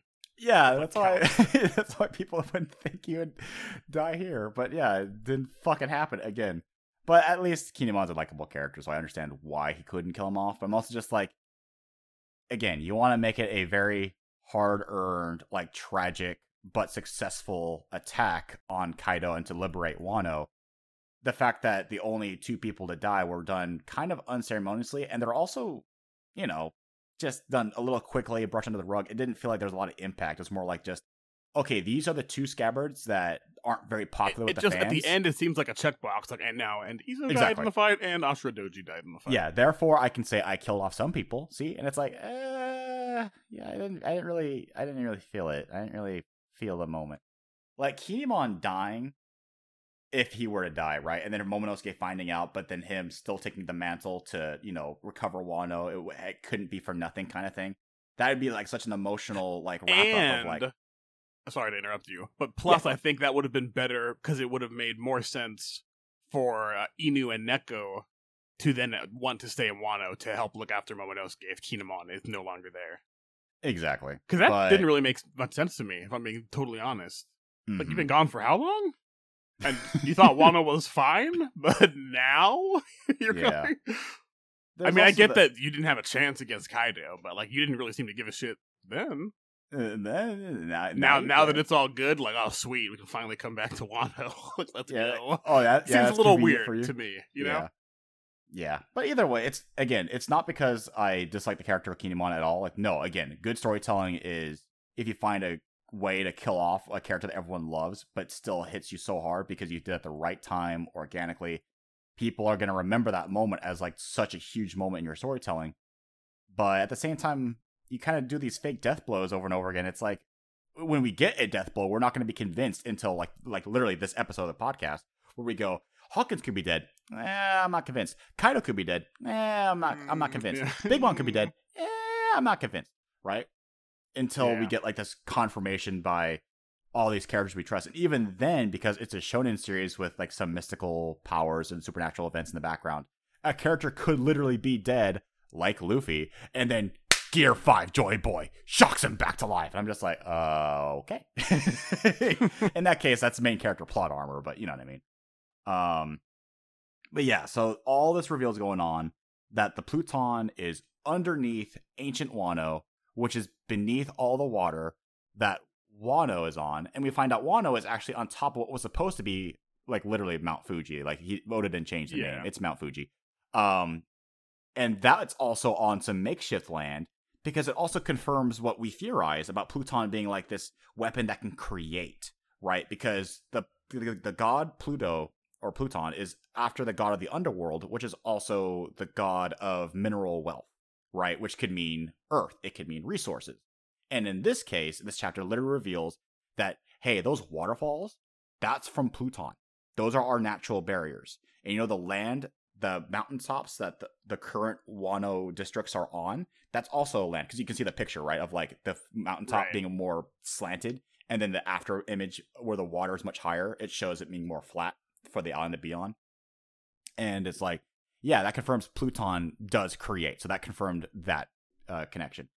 The interesting part, though, is Sukiyaki warns Robin and Law, and again, confirming that Momonosuke was correct to not open the borders just yet, but also adds another question later on, is if you free, or in his words were unleash Pluton, then everything is going to change. Almost implying that Pluton is alive and almost like chaotic, almost like there needs to be like some control. I'm getting the impression, the way that it's been phrased, like to open the borders of Wano, that the topography of the whole island is literally going to change when Pluton is like taken out. Or the people who are currently living at current day Wano, they're going to be stranded. They'll be on a cliff I think side. they're going to have to move back to the bottom. But not only that, but it also opens up the island for the Navy, who are currently still outside. Because then you'll be able to sail right in, and it'll probably look really cool. It'll probably have like 4 like big walls around it, but not closed off, right? Open. You know, I don't know. I can't. We'll see. When we see the Pluton unleashed and the walls crumble and the borders being opened, we better not see giants. Sorry, that's a reference to another series. Spoiler. Spoilers. I think we already spoiled that before, actually. I think maybe, but thing. even hey, I didn't say the name of the series. Oh, yeah, totally. Wink, wink, nudge, nudge. Completely masqueraded there. Couldn't tell at all. Oh, absolutely. But either way, right, it shows that it also reminded me too that, actually the 1056 reminded of this too, is remember there are also blueprints though for Pluton. So I think that clarifying that Pluton existing already in Wano does tell me, I think that was one of the theories we had, where the blueprint device was like some kind of control, right? Something to limit the creativity or like give you more precise control, like what you want to do with it, rather than the actual weapon itself. Because I think my main theory was it was like a big battleship or a big machine that can create, right? But in this case, it seems like, by the words of Sukiyaki, when you unleash it on the world, it seems like it's a person, just like Poseidon, right? And possibly like Uranus, because we also think, because people still think Momonosuke might be Uranus. Because I'm not convinced yet. Yeah, it's a theory, but because again, he can just communicate with the great ones, right? I wanted to throw that out there real quick. That almost just, I don't know. It almost seems like Shanks can do that. In some way, it seemed like he was sending a message as a hockey ability, right? Almost, yeah. Which, real quick, let's just talk about that. After this festival goes down, and we learn all this, while they're underground, what's happening above ground, out of nowhere, well, not really out of nowhere, I guess prompted by the defeat of Kaido, Green Bull shows up to be like, yo, I'm in this series too. Yeah. I was introduced back at the Reverie. And, like, this place is now government territory. Like, that's what it is. Also, this guy is a full fucking racist, dude. Yeah, he's a huge asshole. Oh, absolutely. Like, first off, incredibly cool power. It's like Poison Ivy from Batman, but completely on steroids, where it shoots out vines, roots, right? Full on, like, grass type from Pokemon, but, like, of all the stats were, like, above 600, 700. Turns himself into, like, a tree to give himself defense. If you manage to shred him or completely burn him, if a piece of a sprout lives on, he's like Cell from Dragon Ball, where he just grows back up immediately. Yeah, regens immediately. And also, with his vines, if he penetrates and pierces you, he can suck the water and life out of you, kind of like Crocodile with the sand, but literally takes it from you. And like, oh, that's a really good power. I feel like this power has the potential to get even more out of hand. Oh, absolutely. Like, if Oda wants to get too crazy, we could have like another Dressrosa. What's the string fruit? Because it's not a plant fruit; it's a forest fruit, which there's a lot of implications potentially I'm gonna there. All this wildlife and trees of vines, and I can keep because the red scabbards, they were the first to try and address the Green Bull, and they were like, "Oh man, these vines are growing faster than we can cut them." And it's like, "Oh, so yeah, you can literally do a birdcage attack." Where so he gets confronted by all the scabbards and is basically like 1v 5ing them now that's left. 1v6ing them, I think, because Kinemon's not there. Right. Well, there wouldn't even be 7 remaining because of the deaths. I was just trying to... Well, yeah, regardless. He's fighting them, winning. And Momonosuke shows up, or he's there. Yamato shows up too, actually. Right, and then Yamato's the turning point, I think. Like Momonosuke shows up after Yamato, and then Momonosuke goes, "No, I don't want you to interfere with this fight," in a sense of honor, right? Because he's like, "You've done so much for us in Wano, but now I'm the Shogun, and I have to prove myself here that I'm willing to be the strong leader that can defend us from, invaders from abroad." He's having a hard time, and I'm also going like, I know this is honorable, Momonosuke, but it's not a sign of weakness to turn away allies. So I'm getting like political here. I'm like, what's interesting to me, like in this interaction, is Green Bull kind of going like, wait, that's another dragon fruit? Like, what the hell? So I'm really curious to see how the reveal that dragon fruit was not a failure, probably, when it gets back to the government, what that's going to mean. Oh, there's actually something else that was implied from... Does that mean there's going to be more replicas of that? Like, holy shit, like, it worked. Let's pump out some more, or etc. I don't know. Yeah, Oda's excuse to bring in more dragons, because, hey, that dragon was really cool, but you know what we need? We need a third dragon. We need a third copy. Or a copy of another devil fruit, potentially, or just, if the devil fruit technology, let's say, like, copying it was perfected and they just didn't know, that could have huge implications. Right, regulated by the world government by Vegapunk from within, and because Caesar Clown thought he was hot shit, but in reality Vegapunk already did it years ago, but much safer and more efficient. And just as another insult to Clown, right? Because Clown just thinks that I'm so great, and Vegapunk is so stupid, but in reality Vegapunk did it perfected years ago. He's like, what the fuck are you talking about, dude? Remember all the Navy guys from Enies Lobby that all had powers? It could be that. I don't know. Those could be cloned fruits. But, there's something else that was implied from Momonosuke's reasoning when he was trying to tell Yamato, not to interfere with the fight. He considered Yamato as part of the Straw Hats at that point, because he's just like, I don't want you guys helping me anymore. You've done more than enough to assist the country, but we have to stick up for ourselves right now, right? So that was an implication that Momonosuke, at least from Momonosuke's perspective, that Yamato is already a Straw Hat.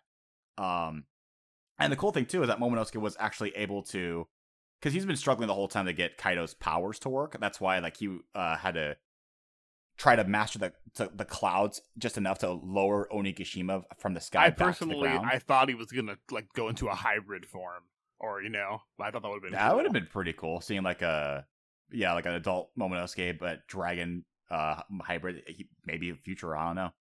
But, I said before the end of the series for sure. Get one more, all the heroes and allies together for that one final clash, whatever. And if Yamato doesn't say, who's going to teach him to use a club? So he freaks someone out and they think he's Kaido. That's actually a nice little tidbit there. But yeah, he gets Blast Breath to finally fucking work, and it's a by the way, yeah, Green Bull, we mentioned he's a huge fucking racist, but and he was so full of shit too, because he's like, by the way, when you read his text, he's like a complete fucking fascist, right? He's talking about how Wano is inferior. Anything that's outside of jurisdiction, you're like such a subspecies. You're not real. If I kill you all, no one's gonna care. I'm like, you're not protected by the law that governs you as humans. Man, Green Bull, you're sounding like 1880s England right now. You're sounding awfully like Nazi Germany almost, dude. Yeah, awfully imperialist. You sound like you really deserve that admiral honestly, promotion. How far off from the rest of the world government is he really? Not really. That's also probably why he got the promotion. I mean, he's an admiral. Yeah, there you go. Yeah, not just for his power, but also because he aligned ideologically with what the status quo wants, and he's just louder about it. But so Momo puts up a pretty good show here. Yeah, but he does. He's not the ultimate deterrent that he's not. Green Bull off. Nope, because fucking it's motherfucking Shanks. Shanks is here with the red-haired pirates, and they're excited because they're happy. They get the news that Luffy defeated Kaido and Big Mom, right? And they're like, "Oh hell yeah!"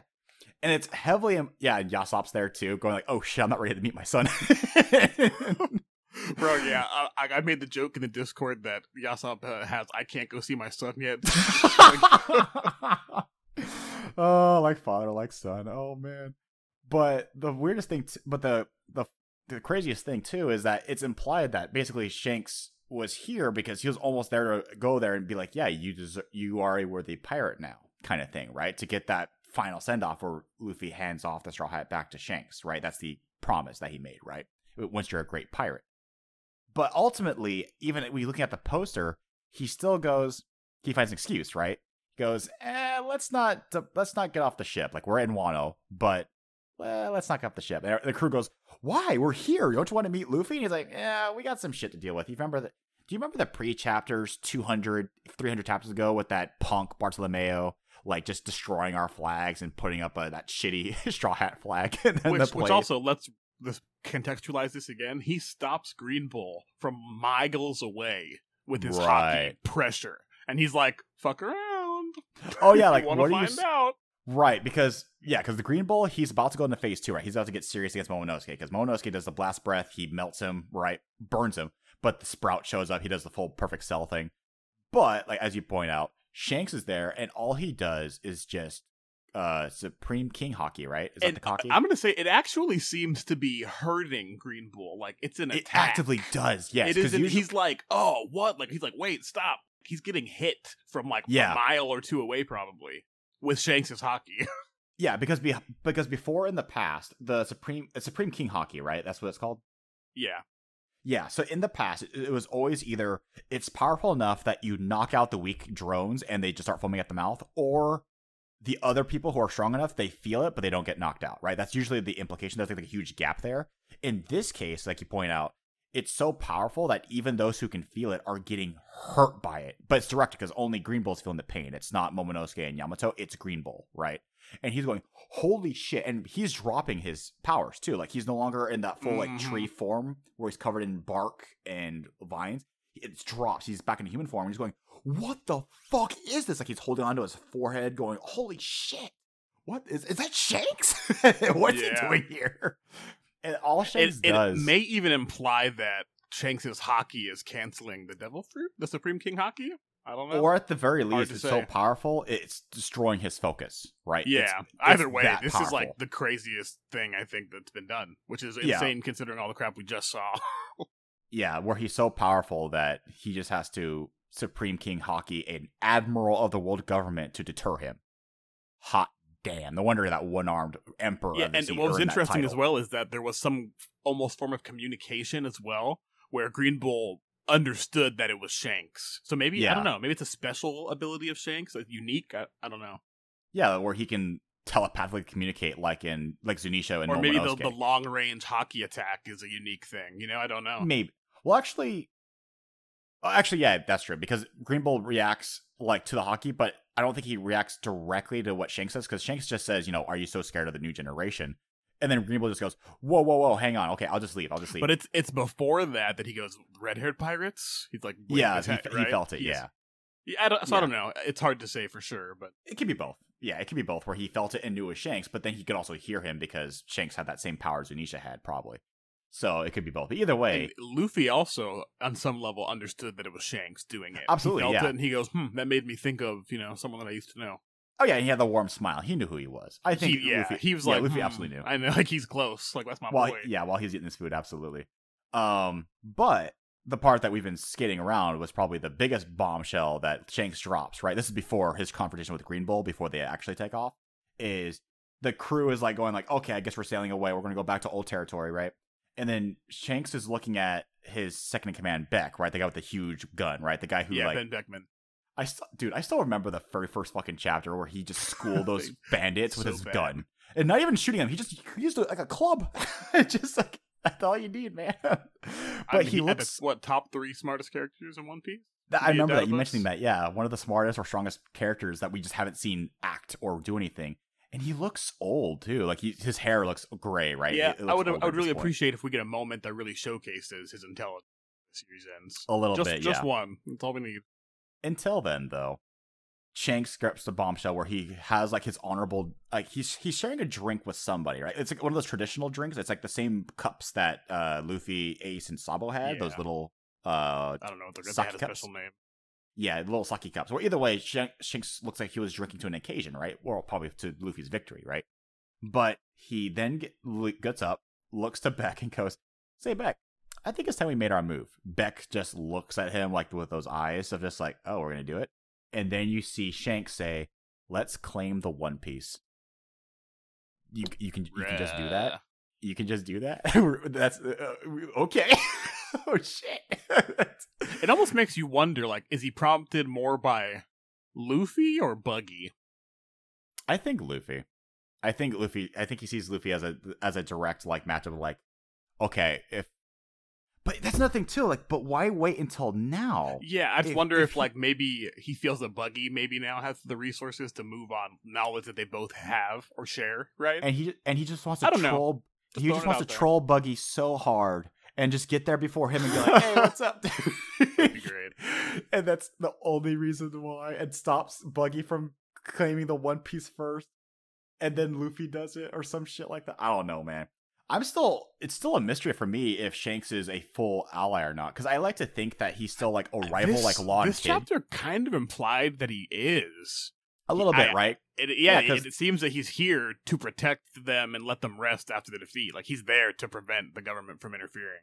But obviously he's not like the type of ally where he's like, "Hey, let's help Luffy get the One Piece." He's like, "No, let's claim the One Piece right." And then immediately after that, he's like, "All right, now I'm gonna go become pirate." Yeah. So that's why I'm wondering, like, is it like some honorable thing where he he wants to like have an adventure with another Luffy because the same way how Roger treated him, right, when he was with Roger, he wants to treat Luffy. Like maybe Shanks will claim the One Piece, and then Luffy will be like, hey, how come I couldn't get to see it or some shit? And then the Shanks will be like, later on you will. You're not ready yet or some shit like that.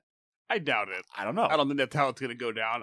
Here's my interpretation of this in a way. I mean, think his plans anyway. Yeah, he knows very well, like, Luffy wants to be the Pirate King. He knows that Luffy got the fruit that he right, and now he's like, okay, now he's ready for this final showdown. I think he wants to push Luffy a little further, so he's gonna actively announce, like, I am going for the One Piece to force Luffy to confront him, maybe, or probably even like in maybe a Davy back fight type of way, like an honorable pirate duel. But I think that's the intention, right? He's like, come on, let's go, it's time, me and you. It's also just show me you're a great pirate, you know? Yeah, exactly. The confrontation where while Zoro is like fighting Mihawk, for example. Yeah, so not like as a real villain, but I do think he's going to be coming pretty hard. Yeah, there's just so many pieces moving around right now with Blackbeard, with Buggy, with the world government, with the Revolutionary Army, which we'll get to in a minute. That I don't know how Oda's going to wrap this up in 3 years. That's why I'm like going. It needs at least 5 in the oven. Like don't get it out. Don't make it raw. You need a bit longer in the oven so it's nice and crispy.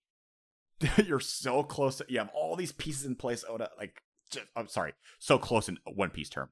It's still 3 to 5 years away from completion. Like, don't rush it. I hate throwing Horikoshi under the bus, but don't pull My Hero. Don't rush it, please. Sorry, don't. Sorry, Horikoshi. I still love My Hero, but it's got some flaws right now. But yeah, like that adds the whole twist of like, so now Shanks is in on the competition. I know this is off topic. I will say, I'm sorry. I will think I'll be able to look back at My Hero fondly. Hopefully, when it's done, I can watch it all. Yeah, again, it just depends on that landing, right? How that ending. Yeah. But yeah, it's rushing right now.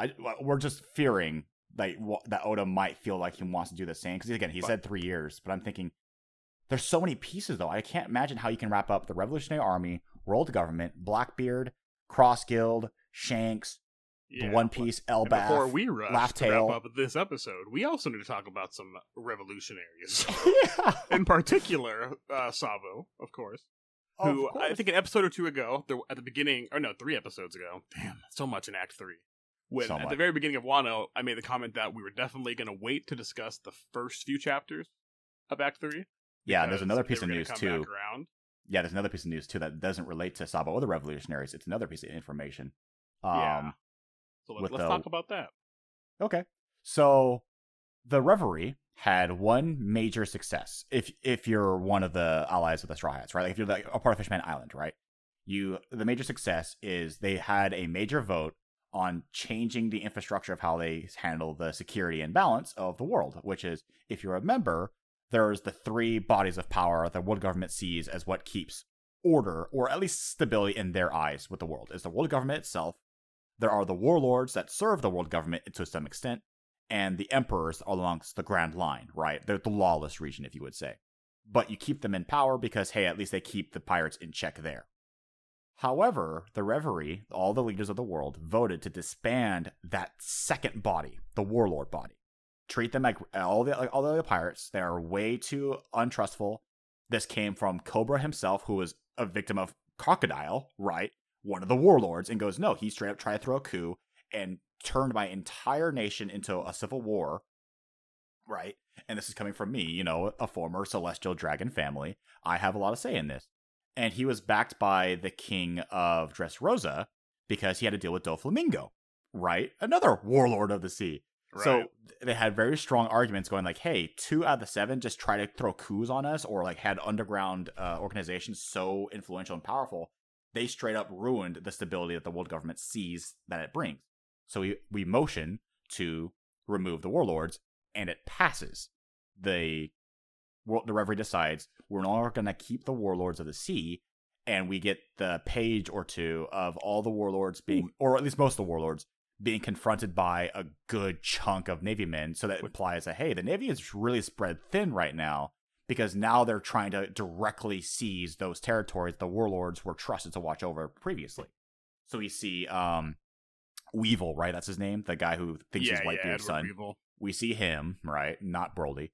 We see Mihawk being confronted by a bunch of ships and just going, ooh, what a thrill, We right? see Boa Hancock being confronted by Kobe. Which, by the way, Or not Kobe, like directly, but he's at her island. yeah, which, by the way, I'm not convinced Kobe is going to succeed at that at all. Like, not because of, like... I don't think he could if he wanted to. That's how yeah, I exactly. feel. Yeah. I don't think they're going to fight, though. Yeah, they've shown that... Yeah, exactly. If Kobe were to actually fight Boa, I think it's very clear that he doesn't have the strength. Even if he had the numbers of, like, an additional, like, admiral helping him out, it's not just Boa. It's the entirety of the I don't island. think so. It's the entirety of the Amazons, right? It's the entirety of the wildlife there that serve Boa and the Amazons. He's going to need more people in that. So what I think is what they try to remind us with Drake and Sword, like that little faction within the Marines, is Kobe is going to go there not as a enemy to, like, seek to enforce the world government's new law, but as a possible ally of, like, yo, I think there's some shit going on in the world government. I'm not going to come here as a hostile. I'm going to ask for your help in some way. Like, maybe Kobe's going to come across as some player in a chessboard game, right? Yeah. Or they could just find common ground in their relation to Luffy in some way. Exactly, right? And all he has to say is say the name Luffy, and then she'll blush, because Oda, unfortunately, kind of reduced her to that kind of character, unfortunately. But hopefully he'll fix that and make her an actual character again. I'd really like to just hear that Kobe just had his shit ran also. I would appreciate that a lot. Yeah. Constantly, like Buggy is failing upwards, but Kobe is, like, ascending through the ranks rapidly quick. Holy shit. He has his own fleet now. His own ship. Does he have his own fleet? I don't remember that. Well, I'm sure he does. He's a vice admiral. Oh, he is a vice admiral. Okay, I thought he was captain. Oh shit, I fucking forgot that. Yeah, so Garp had his own crew back when we saw him. So right. Yeah, I think you get your own warship at that point. Yeah, definitely. And then so he has his own fleet. He is probably assigned to sooner him. than that, even. Yeah. Yeah. God, what a way he's come from being scared shitless of Alvida before she found a devil fruit. I can't wait for that reunion. That has to happen, right? Alvida and him. And she's going to get her shit ran so hard. If anything, Oda would play as a gag, and they don't recognize each other at all. I need to see. Oh, actually, that'd be hilarious. Now that you yeah, think about exactly. it. They look so different. Yeah, that's so true. Like, Alvida, you're hot. Her get Kobe, you're hot. Punched what in the the fuck? face by Kobe. She deserves it. He needs that comeback. Yeah. Just there's like a quick attack on her, and then she just eats it KO or something like that. Yeah, I'd love for her to get one shot by Kobe. Yeah.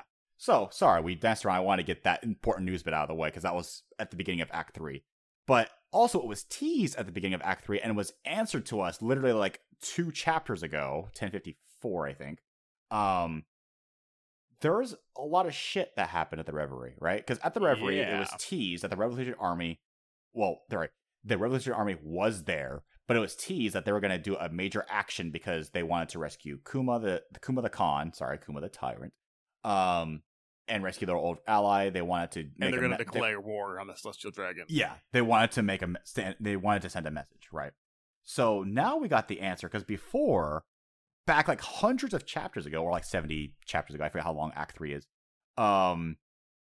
We got this tease that something happened involving Sabo. There was a murder. And a death at the Reverie. Yeah, there was a death, and there was also an attempted murder. But we got these reactions from Koala, from Dragon, from the Windmill Village, from, what's her name? The former adoptive mother of Luffy and Ace. What was her name, sorry? And Sabo, Dadan. Udon? Dadan. Dadan. Yeah, right, that's right, Dadan, yeah. Dadan. And then they all reacted in the newspaper going like, oh my god, what happened with Sabo? So a lot of us were thinking, hopefully not though, we were hoping it wouldn't happen, where we didn't want a Marineford 2.0 happening, where like, oh, Sabo's captured, everyone go back to Marineford again. Or some new, bigger, better military base. Ooh, right? Yeah, bigger Golden Arch, right. But no, instead, what we get, Sabo not captured? Not defeated? Nope. So the Revolutionary Army escapes. They even rescued Kuma. They declared war on the Celestial Dragons. But Sabo is accused of this murder. Yes, the victim being Nefertari Cobra is dead. According to the newspaper, Cobra was killed. And, not according to the newspaper, but according to the other members of the military, Vivi is missing. And Karoo must also be missing. He wasn't mentioned by the newspaper, but he's important to me. He's more important. He's the most important. But Vivi is missing. Cobra is dead. Our favorite fucking celestial dragon, St. Carlos, was almost murdered. God, I hope he was, but we can't have nice things sometimes, man. We can't always get what we want. But it also is revealed that St. Miosgard was true to his word when he said, if anything happens with you guys, or like if you guys do something involving celestial dragons, I'll take the blame for it. And he was true to his word. And whoever almost murdered Carlos, Miosgard let them escape and took the blame for it. And then we got this name drop as well of the Holy Knights intervened, and the world government isn't concerned about that right now because the Holy Knights are doing with it. It's like their own privatized holy police force. Their elitist police like celestial force. dragons, probably familial armies of some kind. Yeah, and they're dealing with their own internal politics and drama. Like, there's all these factions within. It's so fascinating for me. But it's like, yeah, I can definitely see that. Where it's like, yeah, they're so elite and so rich. They're just like, yeah, we have our own dudes dealing with it. We're dealing with Miosgard on our own terms. You guys deal with the world outside. But despite the fact that... Okay, wait, hang on. Okay, I'm rushing too far ahead. Do you think Cobra was murdered by Sabo? Obviously, I do not. Do you think there's a possibility that there was an accidental murder by Sabo to Cobra? Like maybe Sabo was aiming at someone else. More possible, but I still highly doubt it. I think... Okay. What I'm thinking currently is that Cobra was probably killed by the government for some reason or other. Right? Yeah, and Sabo has taken Vivi away now for protection, and he was just framed. He was framed for the murder. That's what I think so too. And so I do think Vivi and Karoo are with Sabo. At least that's what I'm hoping. Or even better, with the rescue of Kuma, maybe he just sent them towards Luffy. Please, bring my boy back. Yeah, oh my god! I just realized. Okay, so you know how? Okay, because obviously we warned you at the beginning of the episode. Spoilers for 1056. You know how they spoiled at the end of 1056? They said that the Straw Hats are about to take off, but they didn't say goodbye to Momonosuke or Kinemon, but they said goodbye to everyone else. And then they have their Arabasta farewell to those two. What if Vivi shows up during this moment? They're literally about to redo the Arabasta farewell, and right in the middle of that, a huge paw print smacks in the ground. Paw print smacks and off, it's Vivi and Karoo. Sabo, and Kuma just show up. And it has been several days, so the travel time is accounted for. Yeah, we know that so paw that's print possible. Power. Man, I would love that so much. I really truly would. Dude, no. Okay, I would literally probably jump up out of my chair and do the. They show up, right? Okay, imagine them showing up, landing on the Thousand Sunny, and going, holy shit, we got a story to tell you. And then that's when Oda goes, Act 3 ends, the curtains close. I would be so hyped, dude. And I'd be like, what is happening? Unfortunately, we must wait and see. But there is this is us obviously predicting, having some fun fan theories. Another possibility, though, is there's a little tease, I remember, a little snippet that Oda gave us with Sabo when he was fighting in Dressrosa.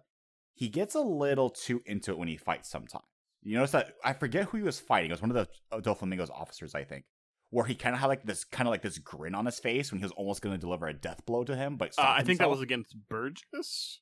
Maybe when Burgess was like, "Oh yeah, I'm about to go kill Luffy," and Sabo was like, "Ooh, you said the wrong thing in front of the wrong person, my guy." Yeah, and it got personal. Yeah.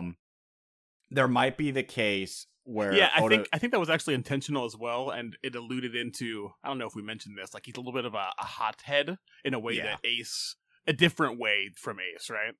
Mm-hmm. As they're both now the fire guys, and they're both hotheads, which obviously is intentional.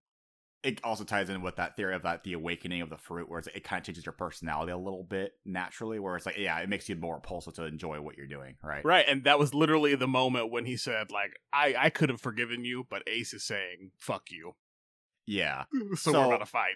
I bring that up because I was thinking that maybe Sabo was kind of too into the moment where he's like, oh, here I am, ground zero in the middle of enemy territory. I can just let loose, right? Here are all these celestial dragons, here are all these world government. Again, we don't know the story, but this is a possibility. I don't think this is the likely case, but this is a possibility.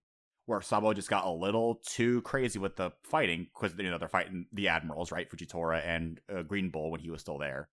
How quickly did Green Bull get from there to Wano, he just flew there on the back with his like a with sprout like propeller. a floating plant flower out of Yeah, like a back. tool you get from Legend of Zelda. You know, like a little sprout propeller, like a helicopter blade. Actually. Damn, you got there a good time. Anyway, but yeah, it was told that the admirals fought with the Revolutionary Army, and the government lost it big time. Unfortunately, when you think about it like that, if he got there within a couple of days, it probably wouldn't have taken Vivi that long to get there, huh? Yeah, it's a fun theory, though. It hurts, but it's probably not what's going on. Or, you know how they said the Revolutionary Army escaped. What if they actually just normally escaped? Like maybe Kuma sent them to like the RA headquarters or wherever it was, and then they decided later on to send Vivi to the Straw Hats later on because they knew they're still in Wano or something. That could still happen. I don't know.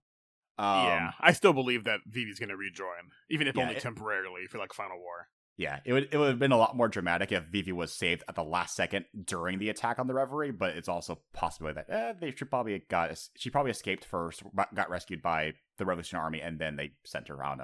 Anyway, what I was trying to say, that other possibility was maybe Sabo was about to attack and do a death blow on one of the admirals, maybe, or like someone like one of the government agents. But then Cobra was trying to like step in and stop the attack or like interfere, and then Sabo couldn't pull back. Like I said, that's like it's slightly possible, but I'm not assuming that right now. Yeah, because again, this ties back to that theory I had with Morgan, understanding his character, where it's like, okay, if he wants to tell the truth, right, or is he fine with censoring if it means selling more copies? And right? It's also how much does he know? Exactly that too. How much do they actually know? Because if he's just told by the world government, okay, this is what we want you to print, and he goes, well, I don't know anything else to use to challenge that, so we're just gonna print it, right? Because it sounds dangerous. It sounds fearful. Again, he loves chaos, so he's fine with printing that. So, yeah, I'm on the board with the fact that Vivi's with Sabo. Sabo's being framed, but I also think there might be some half truth where like maybe Cobra might have gotten into the fight, and then the great Emu, the elders, someone saw the perfect opportunity to actually kill Cobra and definitely make it easily frameable to Sabo, right? I don't know. We don't know the full story. I'm curious to see what happened there exactly. This is one of those things where it's like we definitely need the I hope we don't have to wait as long as we did for this to find out what happened. Please don't. Because the major thing, though, about this story is it begins the flames of revolution. And we have the 8-nation revolution on full force going on. 8 of those nations that were at the Reverie. Yeah, I think it's safe to say like whatever final war the series is going to have is starting. Yeah. And we don't know the exact 8. We just know it's starting at 8. And they see Sabo as like this heroic figure that's starting it, right? They're calling him the Emperor of Flame. And kind of like, you know, like an honorable 5th emperor again, but in this case it's Sabo, and he's standing for the revolutionary. And we have the people like going like, hell yeah, we're gonna take over the status quo, fuck the world government, fuck the warlords, fuck everything they've done for us, you know, we're gonna take it out. Again though, it still felt kind of weird because I still don't know exactly what the revolutionaries stand for, other than that they're anti-world government. Yeah. So that's the part that's a little unclear for me, but that's probably just me wanting more details. It's on the docket coming up, so hopefully, because I've been nonstop talking about this over and over. I'm like, I want more Revolutionary Army stuff, give me the full details, and that seems like that could be next, because Akainu is looking at the reaction of like the world going up in revolution, and he's just almost going full Zed from the movie Zed that we just watched recently, where he's like, I'm gonna drive each and every one of them back into the depths of the sea, and I'm just like, wow, he's kind of excited a little bit, right. Or he's like, hey, he doesn't lack for determination. He's gonna do what he needs. But holy shit, we're going full on war here. Yeah, what a ride Wano has been, and we so much to look forward to going forward. So Jacob, if people want to discuss anything One Piece related with you, except for Film Red, you people from France and Japan, where can they find you? They can find me at Jacob Merenda on Twitter. That is JACOBMERENDA. Because we are fully caught up, and now we can except for discuss Red. Theories. Don't spoil me. Oh yes, thank you. Please do not discuss Film Red. Please do not discuss Film Red. It comes out in the United States, I believe, in October. I wish I was in France or Japan. Yeah, we got sidelined with that one. Unfortunately, you can't win it all. Where can I find you, Justin? You can find me at Twitter on Twitter at Jitsu, JITSZU. Or you can find me on our Discord, which is free and is linked down below. And if you wanted a special role on that Discord and access to some hangouts that we do, you could consider supporting us on Patreon at patreon.com/OPsOP. And that link is also below in our description. Mm-hmm. And if you wanted to leave us a review, 5-star rating, or any star rating to tell us some feedback, tell us what we're doing, what we should work on. And just help us out immensely. Mm-hmm. On Spotify, iTunes, wherever you're listening to, please do that. It gives us, we love hearing from you guys. Absolutely, we do. And it really, truly does help us out, and it's the best way to do so for free. Mm-hmm. So, is that it? Are we officially caught up? We are officially caught up. Thank you for everyone, especially everyone that came along for the full ride. We out here. Oh, it's so fucking long, man. Woo! I'm so happy about this. Happy. But we did it. We ducking did it. I know we're about to wrap it up, Justin, but it's okay if I do like a quick little thank you. Of course. So, thank you to you, by the way, I meant. So, your idea was to start OP as OP, and this was the main motivation for me to actually start reading the damn series, because obviously as an outsider, I'm looking at this going 1,000+ chapters. Yeah, I don't care if I'm in a lockdown with COVID. I don't really want to start this. It's too long. And then you're like, but podcast. All right, I'll bite. And it turns out to be one of the best ideas that I went along with, because I said on the Discord, but I'll say here, One Piece is now my current favorite series of all time. It is completely surprised me with how good it was. How we got him, boys. We got him, boys. I was so surprised with how the fans didn't oversell it. Like, sure, they're a little annoying or loud, but let's be honest, every fan base is like that when they want people to join in on their series. But just going in all the adventures of Luffy, Zoro, Nami, all the rest of them, and everything going on. Thank you, Justin, for getting me into the series. Thank you for this podcast, and thank you all for listening in, being sappy and thankful. Thanks, man. I'm really glad we ended up doing this as well. And now we get the absolute terrifying, boundless freedom to discuss whatever the hell now we want with new upcoming chapters, theories, character deep dives, arc deep dives. I'm excited. So tune in next week. We talk 2.5 hours of why Cthulhu is still the main villain of One Piece. I will be the sideline for that. Justin will be the main host for that one. It's all my idea. Yeah, because Justin is the biggest guy about Cthulhu. Absolutely. Sorry, I had to water that down. I was getting a little too sappy there. But I will say we definitely need to do a section of an episode where we fully break down the pros and cons of the Cthulhu theory. Where I go, now these are the pros and cons if Oda decides to go Lovecraftian for the ending of One Piece, and then seriously address it and then connect it to movie 6. Like, see, it could work. But yeah, thank you guys so very much. We cannot wait to figure out what the hell we're going to do for the next episode. Until then. Later.